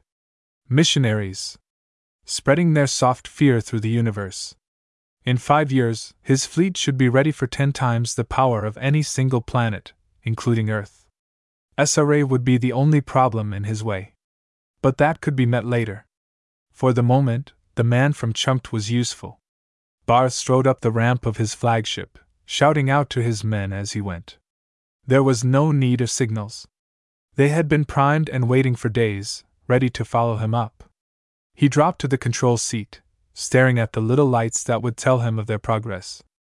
"Up ship!" he shouted, and from the metal halls and caverns of the ship other voices echoed his cry. The wind dragon leaped upward sharply. Behind, as the red lights showed, 400 others charged into the sky and the open space beyond. Barth sat at the great screen, watching as they drew unsteadily toward the rendezvous, mulling over his plans. They were 3 hours out from Kell when he turned the control over to his lieutenant, and went below, where his table was laden with the smoking cheer of good green meat and ale. With a sigh of contentment, he threw back his outer robe and prepared to forget everything until he had dined. He was humming hoarsely to himself as he cut a piece of the meat and stuck it on his left shoulder horn, within reach of his teeth. Maybe a little of the baked fish would blend well. The emergency drum blasted through the ship as he lifted the knife. Swearing and tearing at the flesh near his mouth, he leaped up and forward toward the control room. He heard voices shouting, something about a fleet. Then he was at the screens where he could see for himself. 5 million miles ahead, another fleet was assembled, where none should be from any of the Federation worlds. His eyes swept sideways across the screen, estimating the number. It was impossible. There weren't a quarter of that number in the fleet of any world, humanoid or alien. Barth flipped on the micro-resolver, twisting the wheel that sent it racing across the path of the fleet ahead. His eyes confirmed what his mind had already recognized. The aliens had their own federation. There were ships of every type there, grouped in units. 13 alien worlds were combined against the Outer Federation. For a breath he hesitated, ready to turn back and defend Kell while there was time. But it would never work. One fleet would never be enough to defend the planet against the combined aliens. "Cluster!" he barked into the communicator. "Out rams and up speed! Prepare for breakthrough!" If they could hit the aliens at full drive and cut through the weaker center, they could still rendezvous with the other fleets. The combined strength might be enough. And the gods help Kell if the aliens refused to follow him. Earth, he thought, Earth again, coddling and protecting aliens, forming them into a conspiracy against the humanoid worlds. If Kell or any part of the Federation survived, that debt would be paid. 7. Earth lay fat and smug under the sun, seemingly unchanged since Duke had left it.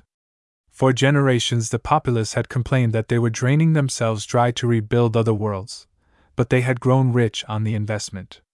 It was the only planet where men worked shorter and shorter hours to give them more leisure in which to continue a frantic effort to escape boredom.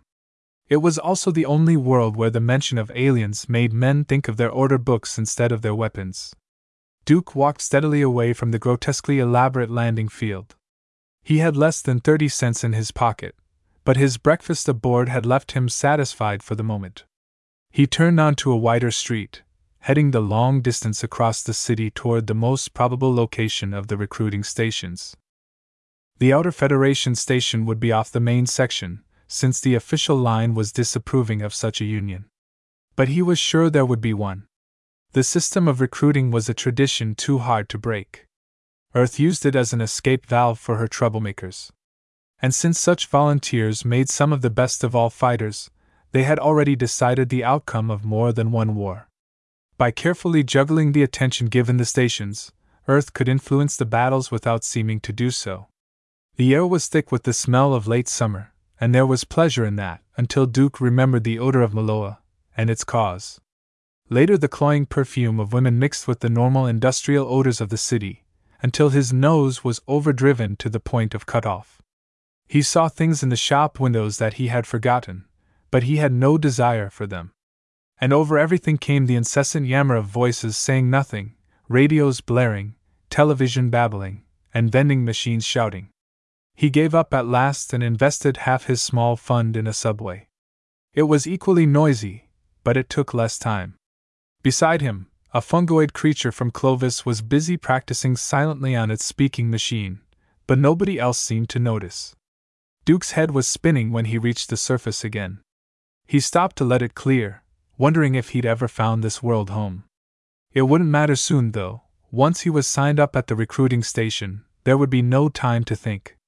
He saw the sign, only a few blocks from where the recruiting posters from Maloa had been so long ago.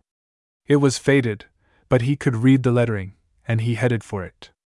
As he had expected, it was on a dirty back street, where the buildings were a confusion of shipping concerns and cheaper apartment houses. He knew something was wrong when he was a block away. There was no pitch being delivered by a barking machine, and no idle group watching the recruiting efforts on the street. In fact, nobody was in front of the vacant store that had been used, and the big posters were ripped down. He reached the entrance and stopped. The door was half open, but it carried a notice that the place had been closed by order of the World Foreign Office. Through the dirty glass, Duke could see a young man of about 20 sitting slumped behind a battered desk. He stepped in and the boy looked up apathetically. "You're too late, Captain. Neutrality went on hours ago when the first word came through. Caught me just ready to ship out. After 2 lousy months recruiting here, I have to be the one stranded." "You're lucky," Duke told him mechanically, not sure whether he meant it or not. Oddly, the idea of a kid like this mixed up in an interplanetary war bothered him.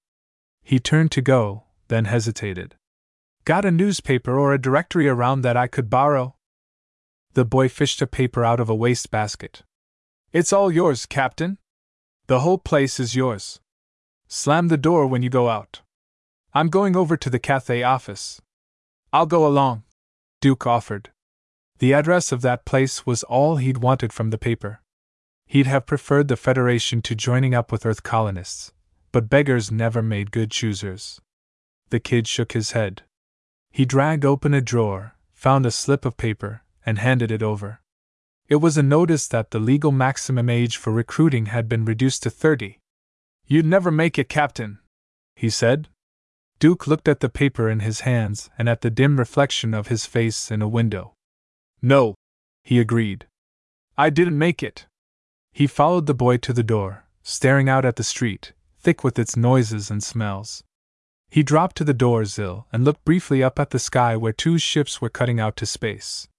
Flannery had known the regulation and hadn't told him. Yet it was his own fault. The age limit was lower now, but there had always been a limit. He had simply forgotten that he'd grown older. He found it hard to realize he'd been no older than the kid when he'd signed up for the war with Throm. For a while he sat looking at the street, trying to realize what had happened to him. It took time to face the facts. He listened with half his attention as a small group of teenage boys came from one of the buildings and began exchanging angry insults with another group apparently waiting for them on the corner. From their attitudes, some of them were carrying weapons and were half eager, half afraid to use them. It was hard to remember back to the time when such things had seemed important to him. He considered putting a stop to the argument before it got out of hand, since no police were near, but adults had no business in kid fights. He watched them retreat slowly back to an alley, still shouting to work up their courage. Maybe he should be glad that there was even this much fire left under the smug placidity of Earth. Finally, he picked up the newspaper from where he'd dropped it and began turning back to the want ads. His needs were few, and there should be dishwashing jobs, at least, somewhere in the city. He still had to eat and find some place to sleep. A headline glared up at him, catching his attention. He started to skim the story, and then read it thoroughly. Things weren't going at all as he'd expected in the outer worlds, if the account were true, and usually, such battle reports weren't altered much. The aliens had developed a union of their own, if anything, a stronger one than the humanoids had. Apparently they'd chased the Federation ships into some kind of a trap. Losses on both sides were huge. And raids had begun on all the alien and humanoid planets. He scowled as he came to the latest developments. One section of the Federation fleet under SRA of Chumpt had pulled out, accusing the faction headed by Barth Nevish of leading the aliens to the humanoid rendezvous. Kel's leader had gone after the deserters, fought it out with them in the middle of the larger battle, killed SRA, and declared himself the head of the whole Federation. It was madness that should have led to complete annihilation. Only the fumbling, uncoordinated leadership of the aliens had saved the humanoid fleets. And now the Federation was coming apart at the seams, with Barth Nevish frantically scurrying around to catch up the pieces. Duke read it through again, but with no added information. It was a shock to know that the aliens had combined against the humanoid Federation. Still, looking back on that, he could begin to see that they would have to, once they knew of the Federation. But the rest of the account. Flannery's words came back to him. The director had been right. His prediction was already coming true, after only 3 days, unless he had either had prior knowledge or juggled things to make it come true. Duke considered it, but he could see no way Flannery could either learn or act in advance of the arrival of the ship on Earth. The Federation was farther from Maloa than from this planet. He'd been forced to depend on the same accounts Duke had read in the papers on board the ship. Then Duke glanced at the date on the current paper idly, and his thoughts jolted completely out of focus. It was dated only 3 days later than the paper he had seen when they were docked on Clovis. Without instantaneous communication, it was impossible. He might have been mistaken about the date before, but nothing fitted. The feeling of uncertainty came back, crowding out the minor matter of his memory of the date. He stared at the richness of even this poor section of an Earth that huddled here as if afraid of its own shadows, yet reeked with self-satisfaction. He thought of Maloa and Thram, and the gallant triad federation that had been made on the outer worlds. Strength had to lie in union and action, yet all the evidence seemed to say that it lay in timidity and sloth. Reluctantly he turned the page away from the news, to seek for the job sections. From the alley, there came the sound of a police whistle, and shouts that faded into the distance. It was probably the breaking up of the teenage argument. A few people ran by, heading for the excitement, but Duke had lost all interest. A taxi stopped nearby and he heard a patter that might have been that of children's feet, but he didn't look up. Then a sharper whistle shrilled almost in his ear and he twisted around to stare at a creature who was gazing at him. 4 spindly legs led up to a globular body encased in a harness-like contraption. Above the body, 2 pairs of thin arms were waving about, while a long neck ended in a bird-like head, topped by 2 large ears. The ears suddenly seemed to shimmer in the air, and a surprisingly human voice sounded. "You're Captain Duke O'Neill!" Before Duke could answer, a small hand came out quickly to find his and begin shaking it, while the ears twittered on in excitement. "I'm honored to meet you, Captain O'Neill. I've been studying your work against Thram. Amazingly clever strategy. Permit me, I'm Queeth, lately a prince of Sugfarth. Perhaps you noticed our ship? No, of course not. You must have landed at the government field. My crew and I are on the way to the war about to begin between Clemeria and Cathay. Why tell me about it?" Duke asked roughly. Sugfarth, the ship he'd seen diagrammed, had come from there.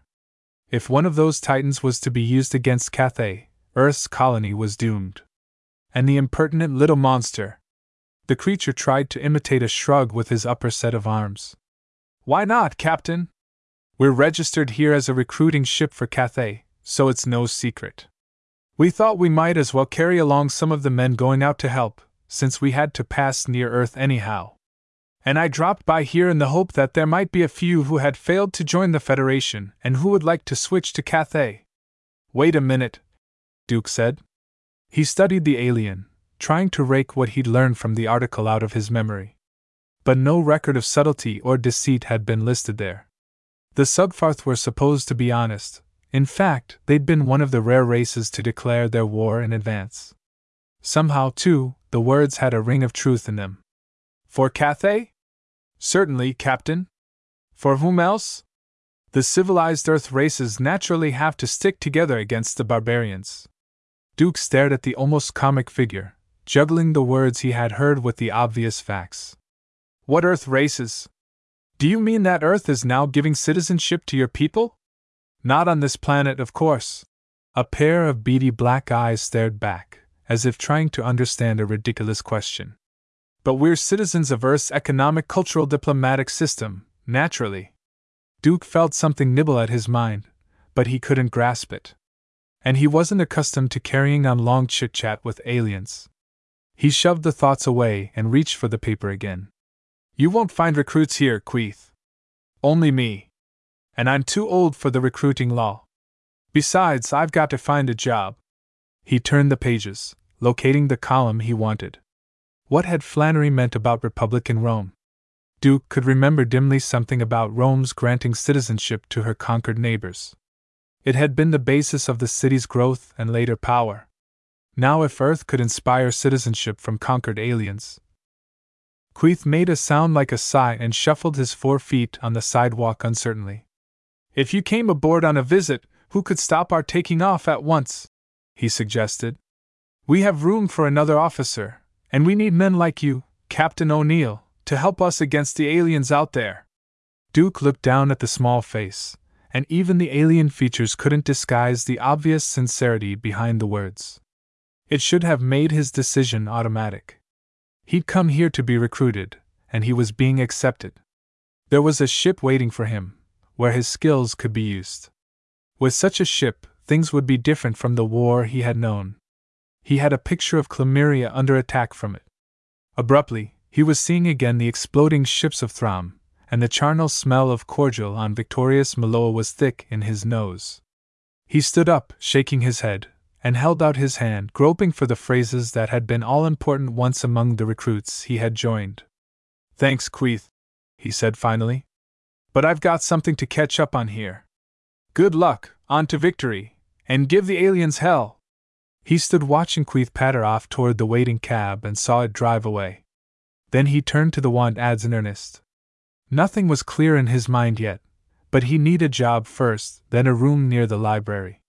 He had a lot of current history to catch up on. Whatever Earth was up to had to be recorded somewhere, if he could find it. 8. Through half his reign, Var of Clemeria had nursed his hatred of the humans into a holy mission. It was 80 years since his visit to Cathay, when the colonists' children had run screaming from him, shouting that he was a monster, but time had only sharpened the memory. He had covered his too human body under a multitude of robes and had gloried in the alienness of his head, with its fringe of breathing tentacles and the 2 lobster-like claws that concealed his tiny mouth. Year after long year, he had built and prayed for the war of vengeance that must come. Almost, it had passed him by. With the threat of help from Earth for Cathay, he had been forced to delay while larger fleets were built. His reign had been drawing to a close and he had almost resigned himself to the law that would turn the rulership over to his eldest son. Then the boy had died in an explosion less than a week from the change of rule, and almost simultaneously Earth's timidity had won again, and the protection had been denied her colony. Now Var's waiting was finished. He stood in the cabin of his flagship, heading back to Clemeria after the opening raid of the war, savoring the sweetness of the damage he had done Cathay. Life was sweet. Behind him, the door dilated softly and his aide came in, carrying a roll of paper. A message from Cathay, Magnificence, he announced. Var opened the message and studied it. Then he read it again, uncertainly. He was sure of his knowledge of English, but the note was senseless gibberish. Again he read it, this time aloud. Yours of the 14th ultimo received and contents noted. We are pleased to inform you that we are in a position to fill your entire order and that shipment is going out at once by special messenger. We trust that you will find our products superior in every way. We believe that you will find our terms completely reasonable. It made no more sense aloud. The aide sighed apologetically. Deliberately misapplied archaicism is sometimes regarded as humorous by Earthmen, Magnificence. I suspect this is a warning that they are retaliating. Bluff. Var read the words again, but he could make no other meaning from them. Did the fools expect him to believe their flippancy spelled confidence, or were they deceiving themselves? And the hint of surrender terms was sheer stupidity. It must be an offer, though the wording seemed to indicate he should surrender. He threw the message into a waste receptacle in disgust and went over to look at the screens where Clemeria was showing. The humans of Cathay might try a return raid, but he was unworried. Cathay's fleet was pitiful, and she had no heavy ships from which to launch planet bombs. Of course, there were spy reports of vast numbers of what seemed to be guided missiles, but they could never get through the confusion signals that blanketed Clemeria. As he watched, a signal blinked. He opened the circuit, and the face of his admiral looked out. We've received indications of a swarm of small ships, Magnificence, the man reported. High speed and piloted. It may be a suicide squadron. Suicide. Var spat the word out. Who ever heard of the human cowards risking their necks? The aide touched his shoulder apologetically. They are mentioned in Earth books, magnificence. And there was Jambula. Var stared at the screen as the flight was relayed to him, snarling. Definitely, they were one-man ships, not guided missiles. His defenses had never been built to handle suicide squadrons. Up, surround them, blast them, he ordered. A few might get through to the ships or to the planet below, but quick action would wreak havoc among them and discourage further attempts. The Clemerian fleet opened into a circle and began rising. Now the swarm of little ships began breaking apart, fanning out and attempting to turn. Var hissed. Not even the courage to go through with it after they were discovered. He leaped to the screen, cursing at what he saw. Where the little ships had opened a hole, a monstrous bulk was hurtling through at fantastic speed. The tiny ships had screened it, but now it outran them, boring straight toward the opening in the Clemerian fleet. Atomic cannon began running out of enormous hatches, like the bristles jetting from a tendril brush. Blast out! Var screamed into his engine phone. His flagship leaped away at full drive, while the enemy seemed to grow on the screen. Then it diminished as they began drawing away from the fleet. There was nothing Var could do about the horror that followed. The great vessel bored through the fleet with cannons spitting out hell. If countershots were fired, they had no effect. Sugfarth!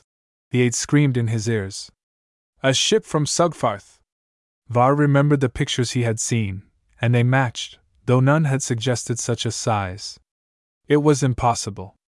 The race of Sugfarth were aliens, warriors who had fought humanoids as few races had done. They would have fought with him, not against him. The ship drove down toward the planet, braking fiercely now. From it, two bulky objects fell. While the planet bombs dropped, the behemoth began to rise again. It came through the shattered ranks of Clemeria's fleet, blasting again, and headed toward the tiny ships that had screened it, new hatches opening to receive them. Half of Var's fleet was in total ruin. On the planet below, two horrible gouts of flame leaped up through the atmosphere and beyond it, while all of Clemeria seemed to tremble as half a continent was ruined. Var stared down at the destruction, unmoving. The aide coughed, holding out another roll of paper. Cathay is broadcasting an appeal for us to surrender without reprisals, magnificence. And the estate governors are demanding fleet protection. Var crushed the paper in his hands without reading it. It would take half the remaining part of the fleet to give even token protection to Clemeria. His plans had never been based on holding back the seemingly weak forces of Cathay. No answer, he said. His hand reached for the communicator switch, and he began issuing orders. The fleet will regroup and return to base for immediate repairs and rearming. Commanders of all ships will prepare to take off against Cathay within 6 hours. Somehow, the humans had to be crushed completely before they could destroy Clemeria. After that, if any of his race survived, there would be a mission for all future generations. Only the power of Earth could have sent the alien ship from Sugfarth, loaded with cannon and bombs, to fight against fellow aliens. Earth had declared neutrality, and then struck. For such a villainy, 1,000,000 years was not too long to seek vengeance. 9. Night had fallen in the park beyond the huge Foreign Office building, and the air was damp and cool. Duke shivered in the shadows that covered his bench. He should head back to his room, but he had no desire to listen again to the meaningless chatter that came through the thin walls. Time didn't matter to him now, anyhow. He swore and reached for a cigarette, brushing the crumpled newspaper from his lap. He'd been a fool to think Flannery would bother with him, just as he'd been a fool to turn down Quetha's offer. He'd wasted his day off from the messenger job. Footsteps sounded down the walk that led past his bench, and he drew deeper into the shadows. The steps slowed and a man moved to the other end of the bench. Duke drew heavily on his cigarette, tossed it away, and started to get up. Drink? There was a hand holding a flask in front of him. He hesitated, then took it, and let a long slug run down his throat. In the faint light he could make out the face of Director Flannery. The man nodded. Sorry I was out when you came, O'Neill. One of the guards saw you out here, so I came over. You should have been in. Duke said, handing the flask back. I've changed my mind since reading about some of your deals in the journal. Well, thanks for the drink. One of Flannery's prosthetic hands rested on Duke's shoulder, and the pressure was surprisingly heavy. When a man takes a drink with me, Captain, he waits until I finish mine. He tipped up the flask and drank slowly before putting it away. I suppose you mean the Cathay Chlamyria mess? What else? Mess was a mild word. The Sugfarth ship had seemed to make victory for Cathay certain the first few days, but the war had entered a new phase now. Cathay couldn't maintain the big ship, and it was practically useless. It had simply served to reduce Chlamyria to a position where both sides were equal. The war showed signs of settling down to another prolonged, exhausting affair. Yeah, I read the editorial. Flannery sighed. We did let a couple of fools make Cathay think we'd bail her out. At the time, it seemed wise. The son of old Var was due to assume rule in a little while, and he was strongly pro-human. We wanted to hold things off until he took over and scrapped the war plans. When he was killed, well, we pulled out before Var was any stronger. And sent Queetha's crowd in to do your bloodletting for you? Duke sneered. That was their own idea. Flannery denied. He lighted a cigarette and sat staring at the end of it, blowing out a slow stream of smoke. All right, we made a mess of Cathay. We'll know better next time. Care to walk back with me? Why? So one of your trained psychopropagandists can indoctrinate me? Or to get drunk and cry over your confession? To keep me from sinking to your level and pushing your nose down your throat? Flannery told him, but there was no real anger in his voice. He stood up, shrugging. Nobody's forcing you, O'Neill. Say the word and I'll drive you home. But if you want that explanation, my working office seems like a good place to talk. For a moment, Duke wavered. But he'd reached the end of his own research, and he'd come here to find the answers. Leaving now would only make him more of a fool. Okay, he decided. I'll stay for the big unveiling. Flannery grimaced. There's no great secret, though we don't broadcast the facts for people and races not ready for them. We figure those who finish growing up here will soak up most of it automatically. Did you get around to the film file on interstellar wars at the library? Duke nodded, wondering how much they knew about his activities. He'd spent a lot of time going over the film for clues. It was so old that the color had faded in places. The rest would have been easier to take without color. Most wasn't good photography, but all was vivid. It was the record of all the wars since Earth's invention of the high drive, nearly 200 of them. Gimsel, Hathor, Petek, Sugfarth, Clovis, and even Maloa, the part he hadn't seen, beyond Cordial where the real damage lay. Rhonda had been wrong, and cannibalism had been discovered, along with much that was worse.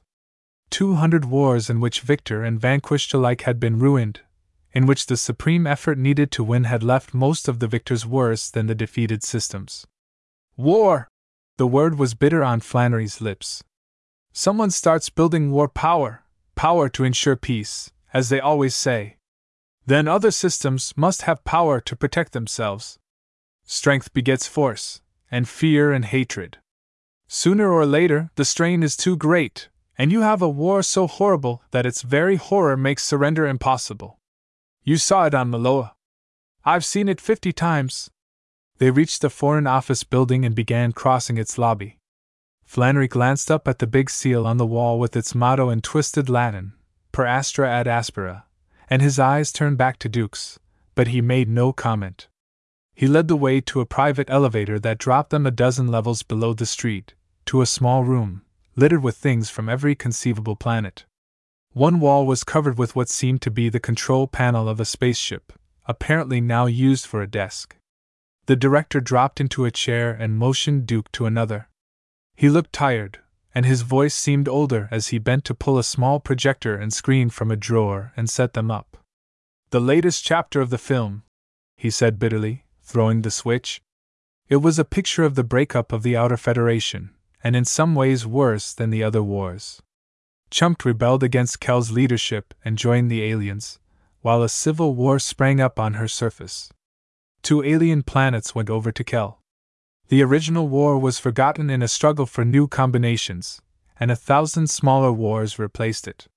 The Federation was dead, and the 24 races were dying. When everything else fails, the fools try Federation, Flannery said as the film ended. We tried it on Earth. Another race discovered the interstellar drive before we did and used it to build an empire. We've found the dead and sterile remains of their civilization. It's always the same. When one group unites its power, those nearby must ally for protection. Then there's a scramble for more power, while jealousies and fears breed new hatreds, internally and externally. And finally, there's ruin, because at the technological level of interstellar travel, victory in war is absolutely, totally impossible. He sat back, and Duke waited for him to resume, until it was obvious he had finished. At last, the younger man gave up waiting. All right, he said. Earth won't fight. Am I supposed to turn handsprings? I figured that much out myself. And I learned a long time ago about the blessed meek who were to inherit the Earth, but I can't remember anything being said about the stars. You think peace won't work? Flannery asked mildly. I know it won't. Duke fumbled for a cigarette, trying to organize his thoughts. You've been lucky so far. You've counted on the fact that war powers have to attack other powers nearby before they can safely strike against Earth, and you've buffered yourself with a jury-rigged economic trading system. But what happens when some really bright overlord decides to bypass his local enemies? He'll drop 50 planet bombs out of your peaceful skies and collect your vassal worlds before they can rearm. You won't know about that, though. You'll be wiped out. I wouldn't call our friends vassals, or say the system was jury-rigged. Flannery objected. Ever hear of power dynamics? The papers call it the ability to manipulate relationships when we let them write a speculative article. It's what lets us rebuild worlds in less than half a century, and form the first completely peaceful politico-economic culture we've ever known. Besides, I never said we had no weapons for our defense. Duke considered it, trying to keep a firm footing on the shifting quicksand of the other's arguments. He knew a little of power dynamics, of course, but only as something supposed to remake the world and all science in some abstract future. It had been originated as a complex mathematical analysis of nuclear relationships, and had been seized on for some reason by the sociologists. It had no bearing he could see on the main argument. It won't wash, Flannery. Without a fleet, it won't matter if you have the plans of every weapon ever invented. The first time a smart power takes the chance, you'll run out of time. We didn't. Flannery swung to the control board that served as his desk, and his fingers seemed to play idly with the dials. From somewhere below them, there was a heavy vibration, as if great engines had sprung into life. He pressed another switch. Abruptly, the room was gone. There was a night sky above them, almost starless, and with a great, glaring moon shining down to show a rough, mossy terrain that seemed covered endlessly with row after row of rusting, crumbling spaceships. Atomic cannon spilled from their hatches, and broken ramps led down to the ground. Down one clearer lane among the countless ships that surrounded him, Duke saw what might be a distant fire with a few bent figures around it, giving the impression of age. Beside him, Flannery sat in his chair, holding a small control. There was nothing else of the office visible. The director shook his head. It's no illusion, O'Neill. You're here, 50-odd thousand light-years from Earth, where we transferred the attacking fleet. You never heard of that, of course. The dictator ruler naturally didn't make a report when his fleet simply vanished without trace. Here. The liquor burned in Duke's throat, but it steadied him. He bent down, to feel the mossy turf under his hand. It's real, Flannery repeated. Power dynamics handles all relationships, Captain. And the position of a body is simply a statement of its geometrical relationships. What happens if we change those relationships, with power enough, that is? There is no motion, in any classic sense. But newspapers appear 2 high-drive days away minutes after they're printed. We arrive here. And fleets sent against Earth just aren't there anymore. He pressed a button, and abruptly the walls of his office were around them again, The office that was suddenly the control room of a building that was more of a battleship than any Duke had ever seen. He found himself clutching the chair, and forced himself to relax, soaking up the shock as he had soaked up so many others. His mind faced the facts, accepted them, and then sickly extended them. "All right, you've got weapons," he admitted, and disgust was heavy in his voice. "You can defend yourself. But can the galaxy defend itself when somebody decides it's a fine offensive weapon? Or are all Earthmen supposed to be automatically pure, so this will never be turned to offensive use? Prove that to me, and maybe I'll change my mind about this planet and take that job of yours." Flannery leaned back, nodding soberly. "I intend to," he answered. "Duke, we tried making peaceful citizens of our youngsters here a century ago, but it wouldn't work. Kids have to have their little gang wars and their fisticuffs to grow up naturally. We can't force them. Their interests aren't those of adults. In fact, they think adults are pretty dull. No adventure. They can't see that juggling a 20 million gamble on tooling up for a new competitive product is exciting. They can't understand working in a dull laboratory to dig something new out of nature's files can be exciting and dangerous. Above all, they can't see that the greatest adventure is the job of bringing kids up to be other adults. They regret the passing of dueling and affairs of honor. But an adult civilization knows better, because the passing of such things is the first step toward a race becoming adult, because it is adopting a new type of thinking, where such things have no value. You didn't hit me when I called you names, because it made no sense from an adult point of view. Earth doesn't go to war for the same reason. Thank God, we grew up just before we got into space, where adult thinking is necessary to survival." There had been the kids and their seemingly pointless argument on the street. There had been the curiously distant respect the Malones had shown him, as if they guessed that only his exterior was similar. There were a lot of things Duke could use to justify believing the director. It made a fine picture, as it was intended to. "It must be wonderful to sit here safely, while agents do your dangerous work, feeling superior to anyone who shows any courage," he said bitterly. "I suppose every clerk and desk jockey out there feeds himself the same type of rationalization. But words don't prove anything. How do you prove the difference between maturity and timidity or smugness?" "You asked for it," Flannery said simply. The button went down on the control again. The air was suddenly thin and bitingly cold as they looked down on a world torn with war, where 100 ships shaped like half-discs and unlike anything Duke had seen were mixed up in some maneuver. The button was pushed again, and this time there was a world below that had a port busy with similar ships, not fighting now. A third press brought them onto the surface of a heavy world that seemed to be composed of solid buildings and factories, where the ships were being outfitted with incomprehensible goods. A thing like a pipe-stem man looked up from a series of operations, made a waving motion to them, and abruptly disappeared. "Did you really think we could be the only adult race in the universe?" Flannery asked. "You're looking at the closest cultural gestalt to us, and somewhere near our level." "No." Something squamous perched on a rock on what seemed to be a barren world. Before it floated bright points of light that were obviously replicas of planets, with tiny lines of light between them, and a shuttling of glints along the lines. The thing seemed to look at them, briefly. A tentacle whipped up and touched Flannery, who sat with his hands off the control box. Without its use, they were abruptly back in their office. Flannery shivered, and there was strain on his face, while Duke felt his mind freeze slowly, as if with physical cold. The director cleared his throat. "Or maybe we should look at more routine things, though you might consider that we have to get ready for the day when our advancing culture touches on other cultures. Because we can't put it off forever."